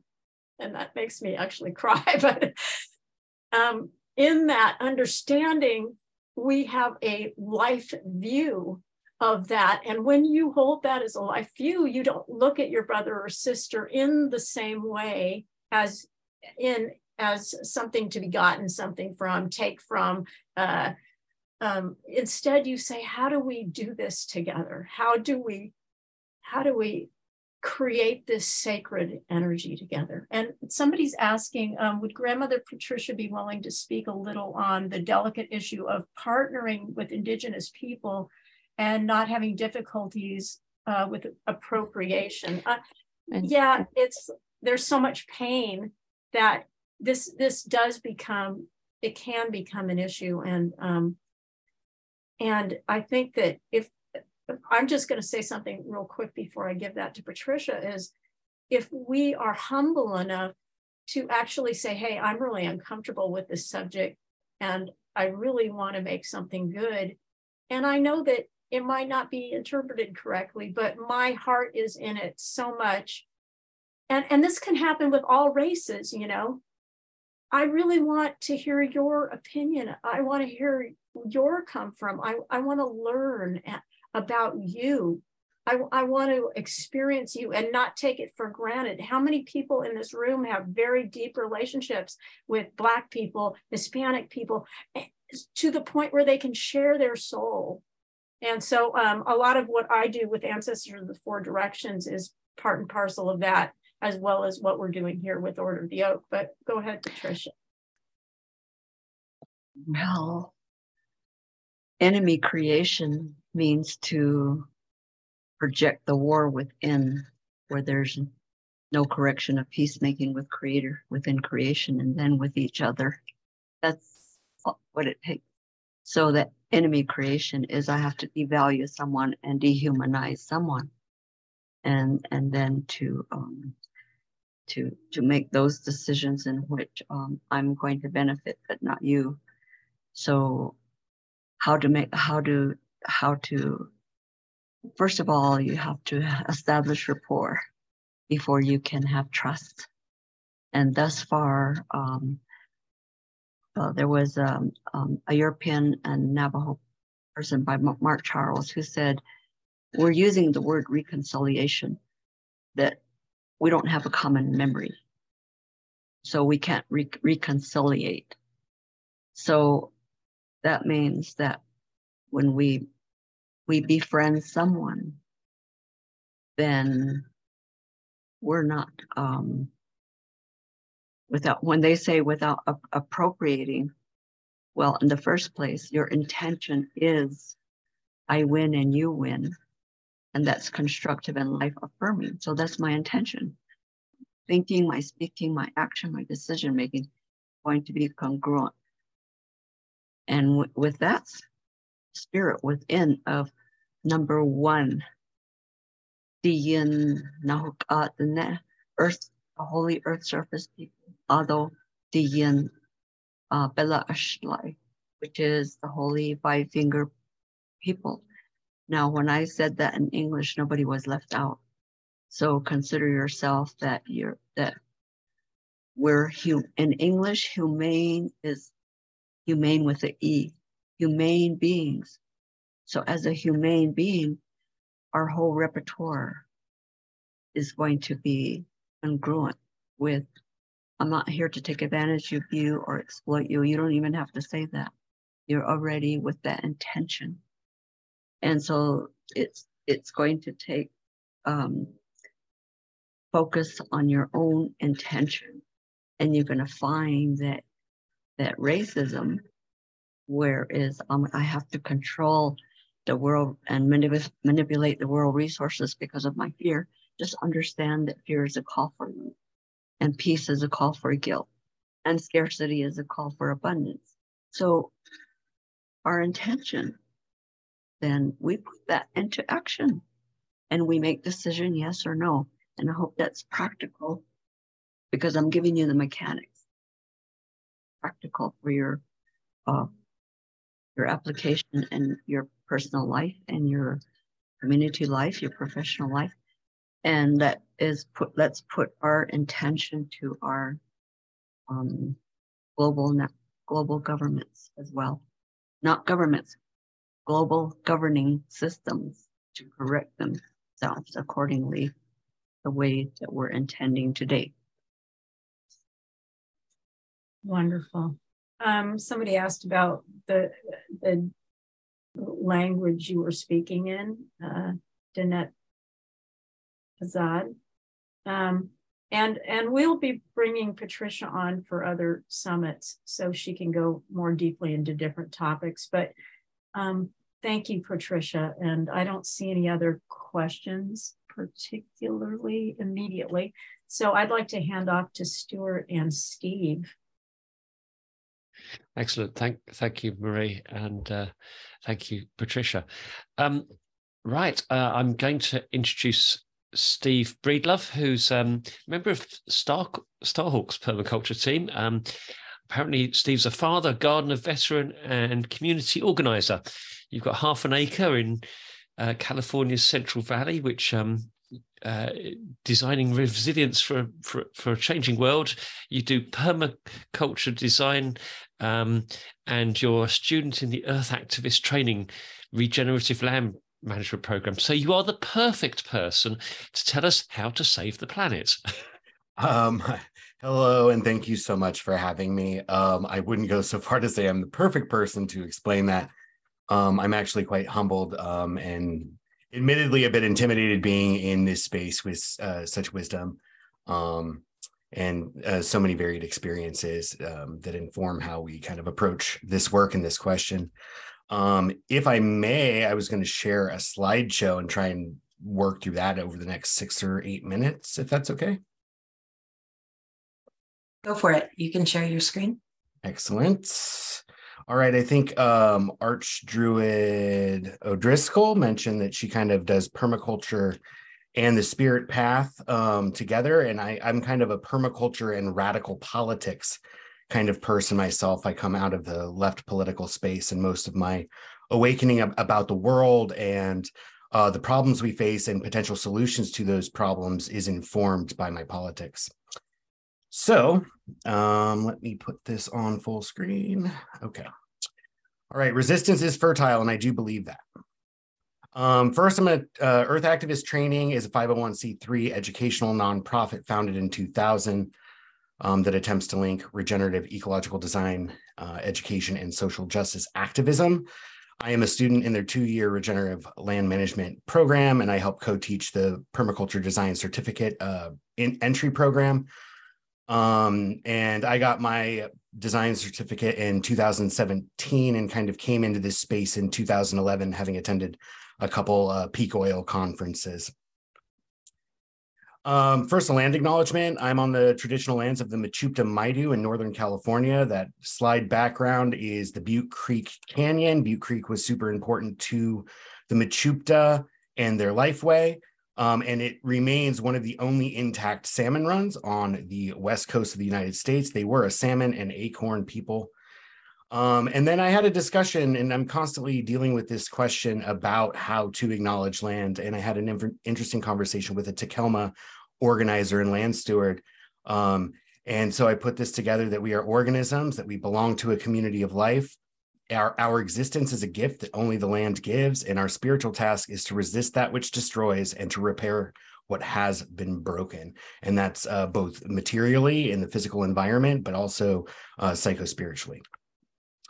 What is permaculture? Permaculture came out of the kind of general Western environmental movement. We had Silent Spring and the Earthrise photo, the limits to growth, many of you are probably familiar with, in '72, and the oil embargo the following year. Bill Mollison and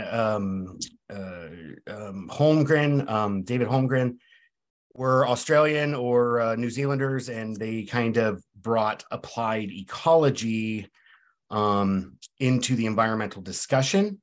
Permaculture is a syncretic discipline, so it kind of borrows from a bunch of different things, and it's none of those things at once, including applied ecology, regenerative agriculture, also draws heavily from peasant and folkways, recognizing that human beings that have existed in biomes or environments for many generations have a knowledge of that land base and a set of tools and skills to extract their sustenance from that landscape, or rather cultivate their sustenance in that landscape.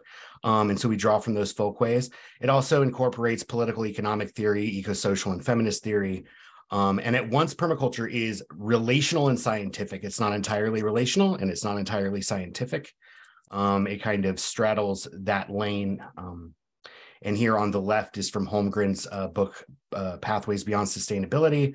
And you can kind of see how all sorts of things that we talk about in the sustainability space are all kind of encompassed in permaculture. It's kind of like I kind of conceive of it as like an umbrella for all of these things within a coherent design methodology.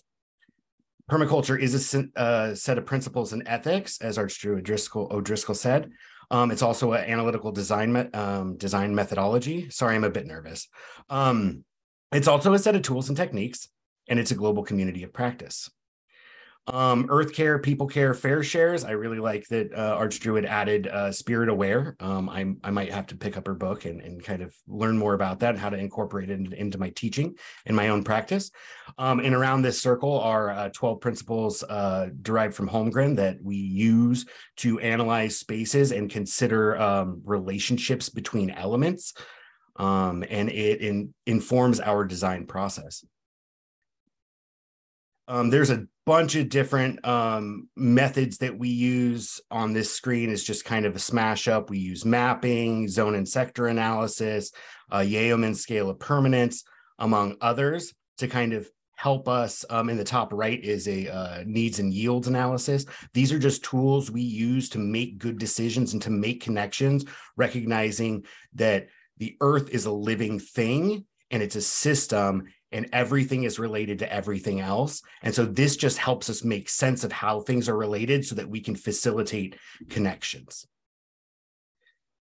Tools and techniques, there's many of them. Swales are a common one a lot of people know. Contour planting, interplanting, guilds, polycultures, net and basin here in the middle for water catchment and storage so that we can make our landscapes resilient to drought and reduce our dependence on groundwater pumping and taking from surface streams that serve important environmental functions for fisheries and wetlands. More tools and techniques, we use guilds. Food forest is just a patterned guild at scale. We also use passive design in our buildings, and lasagna garden is a classic one there on the bottom right. Permaculture is also a global community of practice, and I think this is where permaculture gets most of its strength. As I mentioned before, it draws from every tradition it can draw from and recognizes that humans that occupy spaces and steward land are the ones who are best equipped to show us Westerners, folks from industrial developed states, how we should be structuring the systems that supply our well-being, our food system, our water, clean air, etc. And these folks know how to manage that land because they've done it for generations in place. Here on the screen, I have a Milpa system, which is Indigenous Mexicans, use this kind of cyclical pattern of land management. On the bottom left is a Dehesa. That is an old world Iberian system of agroforestry, where they grow oaks, olives, among other things. It's a dryland strategy, which I think could be replicated in California at scale, with huge ecological benefits, both to hydrology, to soil carbon stores, mitigating climate change, etc. Also, you have Indigenous Australians on the bottom left practicing cultural burning. Most peoples practice some form of cultural burning, just a kind of land management technique. And then you kind of have these polycultures in tropical agriculture here on the right. So why do we need this, and why do we need to do it at scale? Well, first of all, carbon sequestration, right? Climate change is a really big deal. I'm sure if most of you are like me, it gives you quite a bit of anxiety. And here's just a couple graphics that show what our actual biomass stocks, this is primarily in forest and grassland soils, and what the potential could be. Rather than spending money on hypersonic ballistic missiles and new airplanes and aircraft carriers and new bases in the Philippines to provoke China into a war, we could be using those financial resources for restoring soils, restoring forests, and allowing ourselves the ability to supply the calories we need as organisms, while also fostering beneficial relationships and preserving biodiversity. Here's a couple slides on land restoration and terraforming. Terraforming is something that you're like, oh, it's like sci-fi, right? But we can take, it's called afforestation, technically, but it's where you can build a forest where a forest has not existed for many, many generations, or over geologic time. For the last many thousands or tens of thousands of years, a forest hasn't existed, but we can modify the environment through earthworks, etc., to harvest more rainwater passively and actually grow forests where forests haven't grown for a very long time. This is an example of the Greening the Desert project in Jordan. This is at a homestead scale. You can see the before and after here. Here is the Los Plateau, which was degraded land from earlier dynastic China. And this is a more modern approach of using applied ecology and scientific management to land at the landscape scale. And you can see on the, I'm not sure if you can see my cursor here, but on the left here, you can see the erosion gullies here, and you can see how the solution was to terrace. Obviously, terracing is widely used across East Asia, and then also in South America in some places. And then on this picture on the bottom right, you can see that again, this kind of terracing to prevent soil from going down the hill and to help store water further in the land or further up in the landscape, which helps charge the lowlands hydrology much better. The effects of this kind of restoration and management or terraforming has gigantic implications. And here's another one. It's one of my favorite. This is in Saudi Arabia. I believe it's on the Red Sea. It's called the AODA project. And the guy who did this project has a company that deals with this, and they're primarily specializing in saltwater aquaculture, so that coastal peoples can utilize their landscapes to produce calories and also have, like, their economic well-being, have things to trade. And AODA is just amazing. They only irrigated this for 2 years. And then they had to take it off irrigation because they ran out of funding, and it worked because they set everything in place. And it's basically taking the concept of ecological succession and giving it a push in a direction, and then allowing those systems to do what they do. Nature wants to create biomass. And so that's what it does if you give it the abiotic conditions to do so. And here's another example from the AODA project. You can see these degraded landscapes, desert, Saudi Arabia, and they're facilitating the growth of grasslands, which now provide fodder for their herd animals. Another reason we need to do this at scale globally, this land restoration project, permaculture, is for biodiversity preservation. Obviously, we all know that biodiversity has suffered greatly under industrial extraction across the globe. And so we need to make conscious efforts to give to those other things that we share this planet with. And there's a whole host of ways. I think, Stuart, you mentioned that you're in council where you're at in the local government. This could be planting highway strips or, other programs to facilitate public lands using native plants. And other things that benefit the local insects. And the insects are obviously the primary consumers. And then there's all the birds and reptiles and amphibians that follow and eat those as food. And then you also have sustainable and development equity. A big part of Earth Activist Training's focus is on this social justice aspect and remedying the consequences of colonialism and industrial extraction in the global South. And on the bottom left, you have a constructed wetland. It's just a way to produce biomass with our waste rather than sending it off to a wastewater treatment plant. And then you have aquaculture at small scale, people growing fish. I think this is a tilapia pond in Malawi, I want to say. And then on the bottom right, we have Cuban urban farms. These are all ways to provide the calories people need and provide economic livelihoods in environmentally responsible ways. And then we also have personal resilience, right? Like the inflation, all of these things that people are like, oh my God, they don't realize that we're, on borrowed time, that a economy based on non-renewable resources cannot exist forever. And so like permaculture also offers a lot of personal resilience. I know for me, I have, and not to brag, I empathize with folks who are in hard times, but I have a lot of cushion to these kinds of rapid changes happening in our political economy because I take responsibility for procuring at least some of my calories, medicines, and other things. So Earth Activist Training offers a bunch of classes in person. The address is at the top, earthactivisttraining.org.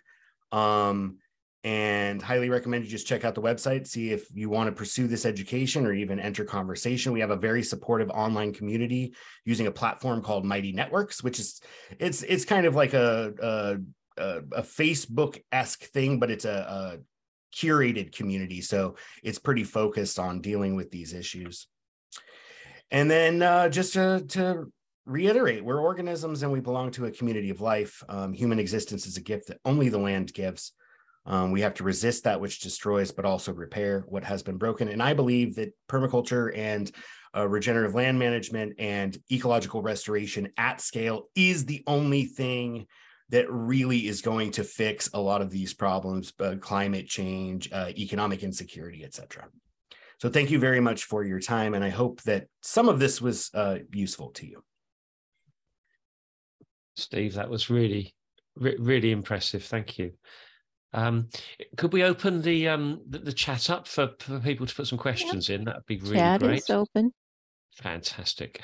If I may, if I could start with a question while people are typing, I suppose. You talked about eco-socialism.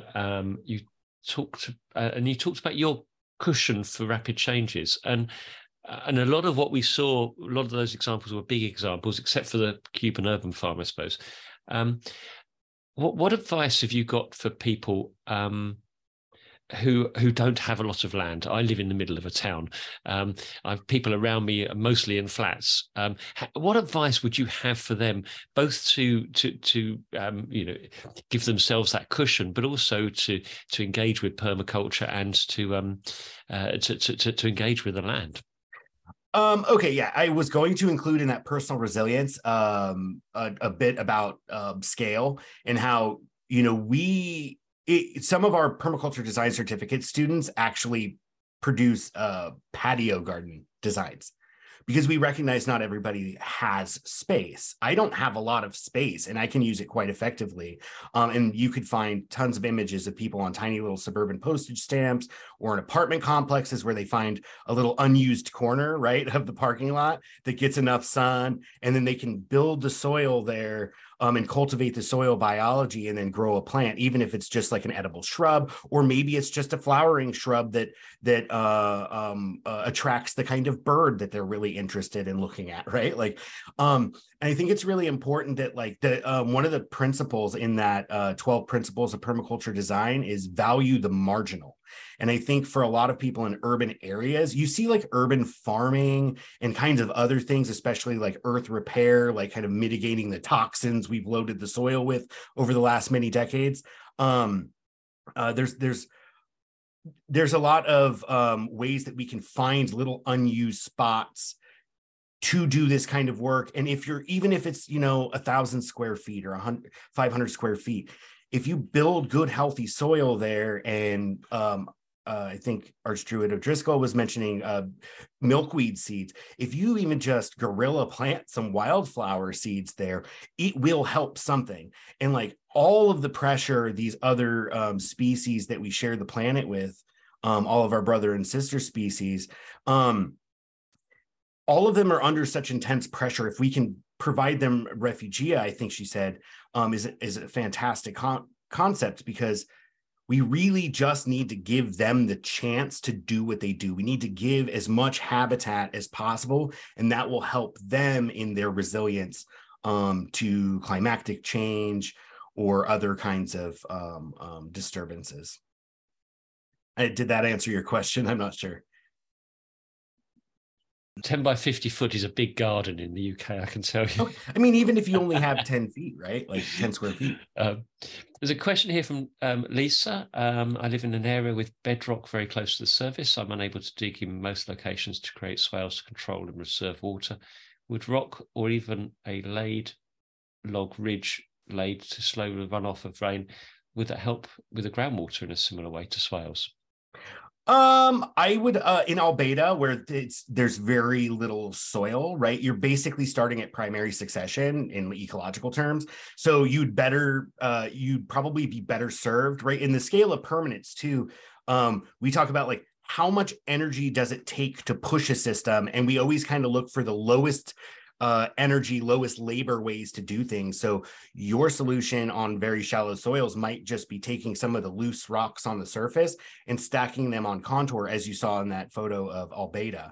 And that all that does is help water during a heavy rain, helps water that would normally sheet off the land and carry what little soil had accumulated, and it'll stop that and slow it down. So it has a time to settle out those sediments and start to actually build thicker soil that first annual grasses and forbs will colonize. Colonize is a bad word. Will occupy. And then eventually, as your soils get thicker, you'll get the kind of shrubs that can exist in those soils and so on.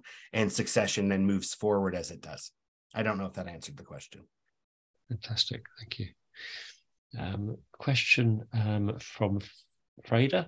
As an elder who lives alone on the land and who has long grown almost all my food, I'd like to suggest there are many rural people who would love to offer the opportunity for townies to come and learn. Mm-hmm. How do we create those connections? Yeah.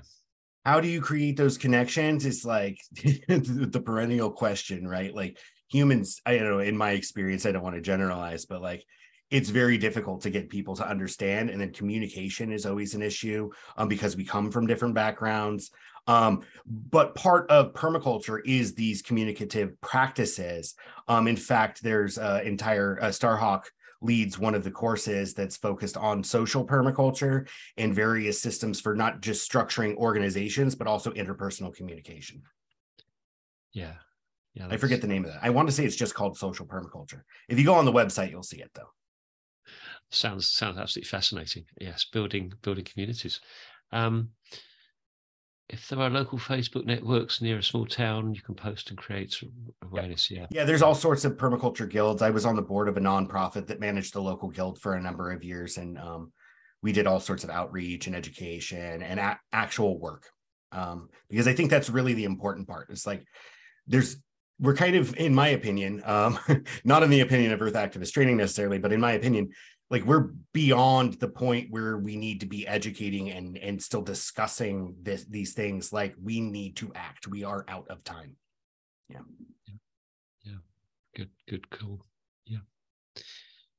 Marie, did you want to come in with any questions?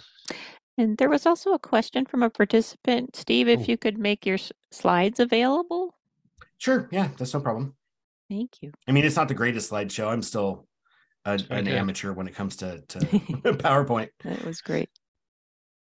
There's a few comments I want to make because I see a lot of beauty in what you're talking about. One was just the fact of needing to educate still, yes, and move in, but even people don't know that they should leave the tree leaves and put them into the earth itself rather than rake them up, as an example. That the trees are dying because they're not being refortified with what they naturally put down into the earth. And that's kind of a parable for that, you know, to make something pristine and looking good. Maybe, you know, wearing formaldehyde on your face, as an example, isn't really, you know, your natural propensity, and it doesn't nourish you. Maybe your natural ways are nourishing you, like the tree is nourishing itself, you know. And one comment about that also was that a lot of people are or have over the past only nurtured particular grains or foods or different things, and they've chosen things to sell, and then they don't allow the nature to have all of its diversity, and that the lack of diversity is leading to crises in itself, because some of those are not drought tolerant and all sorts of things, because we have become addicted to some idea that we just want certain kinds of things. And so if we don't have big predators, as an example, there are going to be too many deers, and then the deers are going to eat all the trees. And then, so we end up with a problem from thinking that we can pick and choose what nature is giving us. And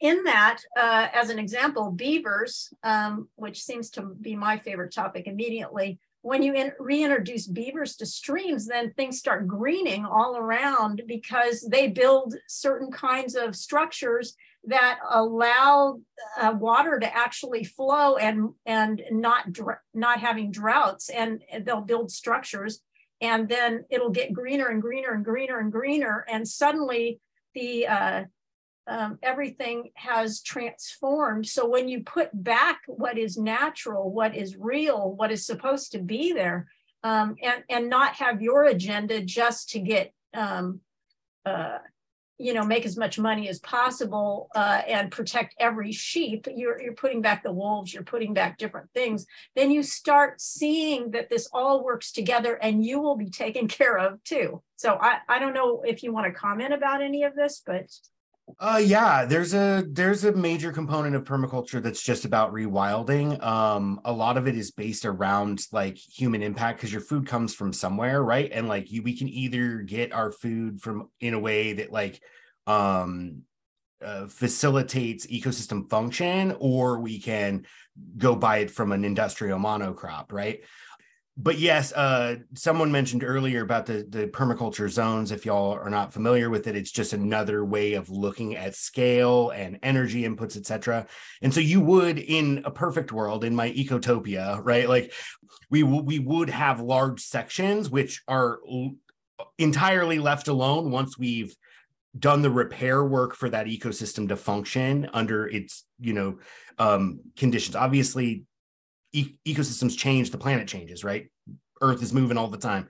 But to put it back in a way where it was pre-colonization or pre-industrial extraction, and then allow large swaths of land to just be, and we might still go hunt the elk or hunt the antelope and participate in that system, but it's going to be much more hands-off. Whereas closer to where you live and your human habitat, you'll have much more intensive systems that require more work, like more of your human labor, and are much denser in their design versus the kind of broad acre stuff. That's why I like the Dehesa system so much. Like, I tried to buy land here locally, 100 acres, and I got outbid. It's okay. But just to have like an oak woodland and you manage the grass underneath using animals and stuff. Well, guess what? Like, the deer will find that place a nice place to get a meal, right? Like, if you restore the grassland, even if you're using that grassland for your domesticated livestock, like, other animals can still use it, right? Versus our system now, which is you leave the cattle on a piece of land until it looks like a moonscape, right? And then it's not useful for anything. But if you're using rotational grazing and other management techniques, then you'll find that you're increasing the overall primary production of the ecosystem, and that provides enough for you and for everything else. And then again, there is that kind of self-regulation mechanism in the third ethic of fair shares, right? You might recognize, like, hey, I really think I could probably squeeze another few pounds out of my cattle if I graze them on there, but I saw some does with fawns up, they bred or gave birth in the woodlot up above, and they're feeding, they're just coming out and eating for the first time. I'm going to leave the cattle off that so they have enough to get their strength as young deer and be able to utilize that landscape as well for their own. Yes, thinking more holistically and how we can look at everything. It's phenomenal. Is there another question that came up? I think no, also, I don't think so. There's a nice comment about beavers, and certainly in the UK, I think the people who look after the rivers are starting to realise the power of the beaver in protecting and reducing flooding, which certainly we suffer with dreadfully here, by holding back the water, not letting it just rush through. Yeah, and on that real quick, the political side of it is that if we manage landscapes in a way that bolsters ecological function, it's actually less expensive. So when it comes to like, oh, how do we fund this? It's cheaper to have a functional hydrology that puts water into the ground and into the groundwater table than it is to, have concrete culverts everywhere to manage stormwater, right? Like, it would use less energy and less financial resources, which money as a representation of energy, right? It would use less of that if we just made more intelligent design decisions in our human habitats. Yeah, absolutely. And there's a final comment about wolves. I must say I'm very jealous that you've probably got wolves in your country. The only wolves we've got are in zoos here, which is very sad. But they are nowhere near where I'm at. We have coyotes are probably our and mountain cats are our primary predator, top tier predators. Fantastic. And humans, of course. Humans are voracious. Unfortunately. Comment about the fact this monocropping thing, and basically looking to other people to create and grow our food kind of puts you into a subconscious fear zone, because then that if the blank hits the fan, excuse my language, that you don't really have the ability to know how to do anything. And I can't even begin to think that our subconscious is not fearful on some level, that we are so dependent on things coming from far away. And instead, if we started to cultivate even our own gardens instead of lawns, lawns have their place, but our own gardens, our own, giving ourselves something subconsciously that feels like we're taken care of, or that we can be okay, that we start addressing and a need to be able to really relax a little bit more. And I think that sometimes maybe to think of even getting land together as groups, you know, and start thinking, how can we do this together if we can't afford all this? What kinds of projects can we do? And talking to each other and forming those alliances. Yeah, definitely. Cooperative financing also fits within the umbrella of permaculture, and it's a big thing. And if you happen to have land, or your parents die and leave you land, and you find you can't get other people, or consider, contacting the local Indigenous folks and consider gifting it back, so they can manage it and use it for their their medicines, et cetera, so forth. Yeah. I think along that line, when you do go back to the land, you get an empowerment of knowing how to start making your medicines, how to start, how to even make baskets or anything. Not that we have to go all the way back or not, but there must be a feeling of empowerment that comes with being able to take care of business no matter what happens.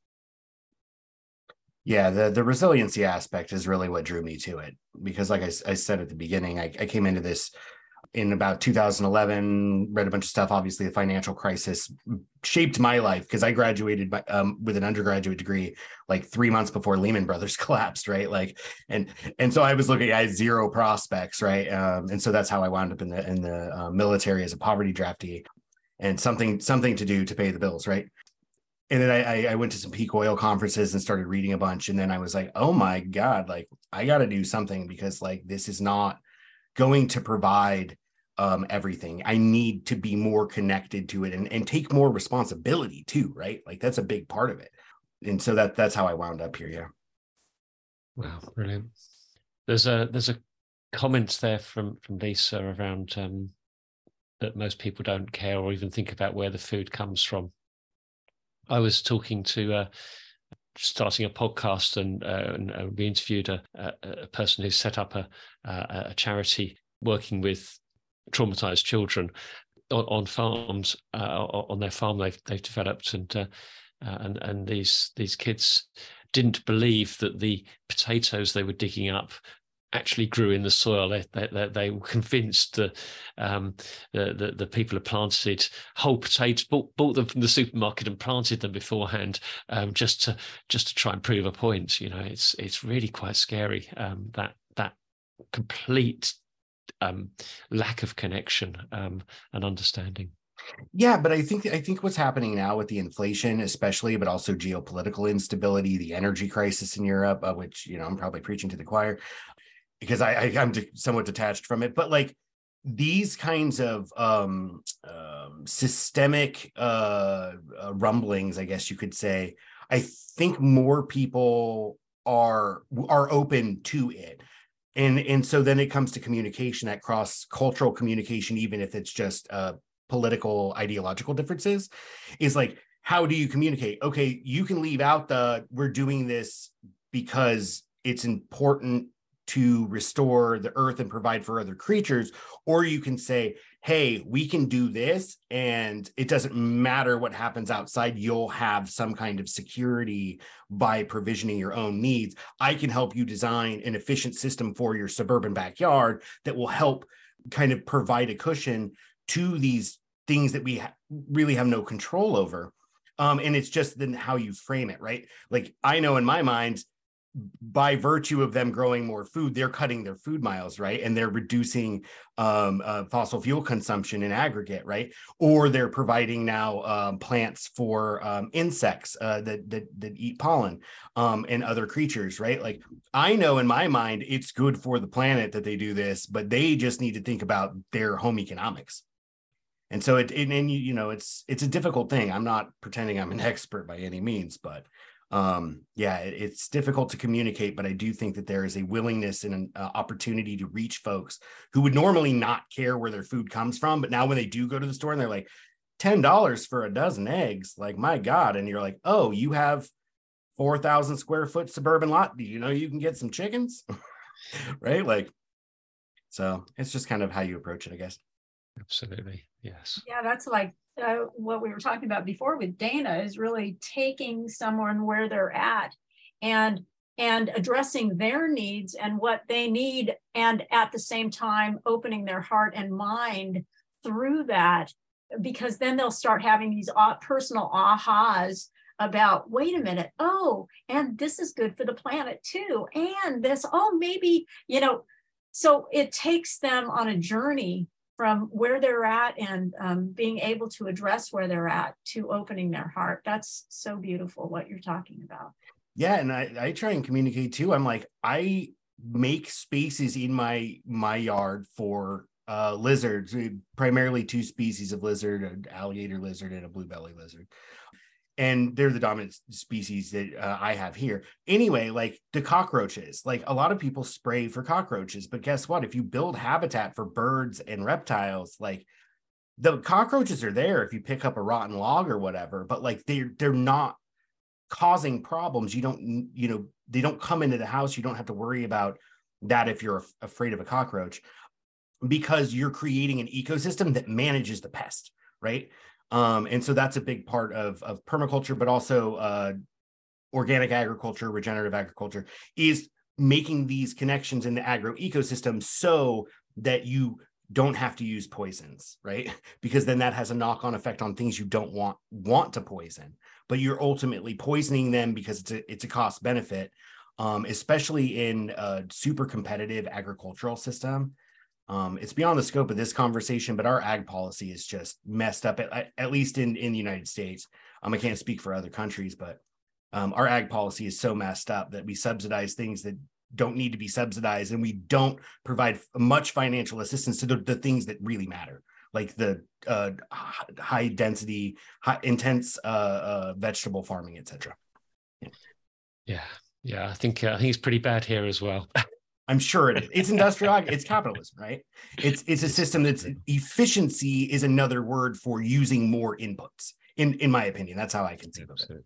I was going to say, I think we probably ought to wrap it up now. Yeah. I'm just conscious of time. Yeah, I'm just going to say one more thing real quick. Is, to me, what you're saying also is that nature has a way of balancing itself. It has its own inherent wisdom, and so we don't have to get rid of the cockroaches or things like that, because there is if you understand how to reenact that balance within, then everything will be in balance. And that's very indigenous also, you know, very much in alignment with Druidism and indigenous philosophy and understandings. That is a real world concept, you know. So absolutely. I just want to thank you for inviting us and giving me the time to speak with you. I very much enjoyed it. Thank you. Really good. Thank you so much for joining us. Marie, on that note, let's wrap up. I would want to just say a massive thank you to a few people before we close the space, particularly Ingrid, Cynthia, and Karen as looking after the techie side. Well done. No chance we could have done it without you. As our 5 speakers, Dana, Chief Rueben, Harriet, Patricia, and Steve, fantastic. I think I've learned huge amounts, and obviously you two as co-host, Marie, that was fantastic, and obviously everybody who's joined us this evening. You know, wonderful to see so many people here and superb questions. Marie, shall I? Do you want to say anything before we go, and then before I close the space? Yeah, I was going to say this afterwards, but why don't I say it now? I mean, besides the thank you that we'll get to later, the Order of the Oak plans to continue to build on the work that we've started here by holding future summits that address healing our planet and ourselves, and the decisions we need to make or have the opportunity to make, really, and actions that we can do to have that happen. And by dissecting and addressing problems and possibilities, we can identify real world solutions. And remember to join our YouTube channel and stay in touch with us, because we'd like to start a forum where we really start helping each other. You know, indigenous people, Druidic people, all pagan people, all people, where we can really start addressing all this and bring ourselves into proper harmony and proper relationship and back into balance. So please join us in this pursuit as we save the planet and life itself. It is all up to all of us. And I will go into the rest of it after we have concluded with ceremony. Brilliant. Thank you, Marie. Okay, let's just close this space then. So spirits of the east, of air, of the hawk of dawn and of spring, we thank you for your guidance. Hail and farewell. Spirits of the west, of water, of the salmon in the gentle stream and of autumn, we thank you for your guidance. Hail and farewell. Spirits of the north, of earth, of the bear and of winter, we thank you for your guidance. Hail and farewell. Spirits of the south, of fire, of the stag and of summer, we thank you for your guidance. Hail and farewell. Spirits of our places, of our ancestors and those yet to be born, great spirits, universe, one voice and all that is, and of course the spirit of the oak, we thank you all for your guidance. Hail and farewell. I now declare this conference closed. Thank you, everybody. Lovely. If in the spirit of reciprocity, you would like to make a donation, we're going to post in the chat. That's in the chat now, and it's on the website as well. Once again, we have a YouTube channel. We're going to be posting in the chat that you can go to YouTube Order of the Oak, and it should come up. We have a little intro video on that, and thank you, like Stuart said, to all our elders, speakers, our tech people, and our ceremonialists, and my co-host Stuart, and all of you, as we need to do this together to heal the planet. It's not just on any one person's shoulders. We can relax into each other's arms and do it together and really be cheerleaders for each other and love each other through it. And it's a great opportunity and great blessing that we have come to this planet to do the good work. And I just sending love to all of you because I know that you are all dedicated to bringing your life into harmony and balance. And I'm here for you, and I know we are here for you. And together we are here for each other. So I just want to bring that to the forefront as we sign out. Excellent. Thank you, everybody. Also, I'd like to just recommend to everyone to put themselves into gallery view and turn on your videos if you are able to do so, just to presence with one another. That how many of us are walking this road together, and that wherever we are, however we can, to do what Spirit is calling us and leading us. And we've gotten so much information today. I hope that you will continue to join in these events and be a part of building and growing our community of co-creators and collaborators in this journey together. I raise my hands to all of you. You're incredibly important. You all together are the solution. It's not just one of us. It takes a whole village. It takes us together. We are all important. We are all beloved by Creator. And thank you so much, everyone. Just as another side note, this was a part of the Martin Luther King Building Beloved Community Convergence 40 Days of Peace and Service as an offering of the Compassion Games International and the Sign Network. And I'm going to go ahead and put the link in for the Facebook page for Compassion Games and also for the website for the Building Beloved Community. And if you're interested in following more events, please go ahead and like the Facebook page and also sign up to participate in the continuing work that is to be done. And lastly, we have an Order of the Oak Facebook page once again. If you go to the bright green tree, you can join us there, and we would love to include you in our actions and also any kind of programs that we create. We're always looking for contributors that have the spirit of wanting to preserve life and love life. So thank you so much.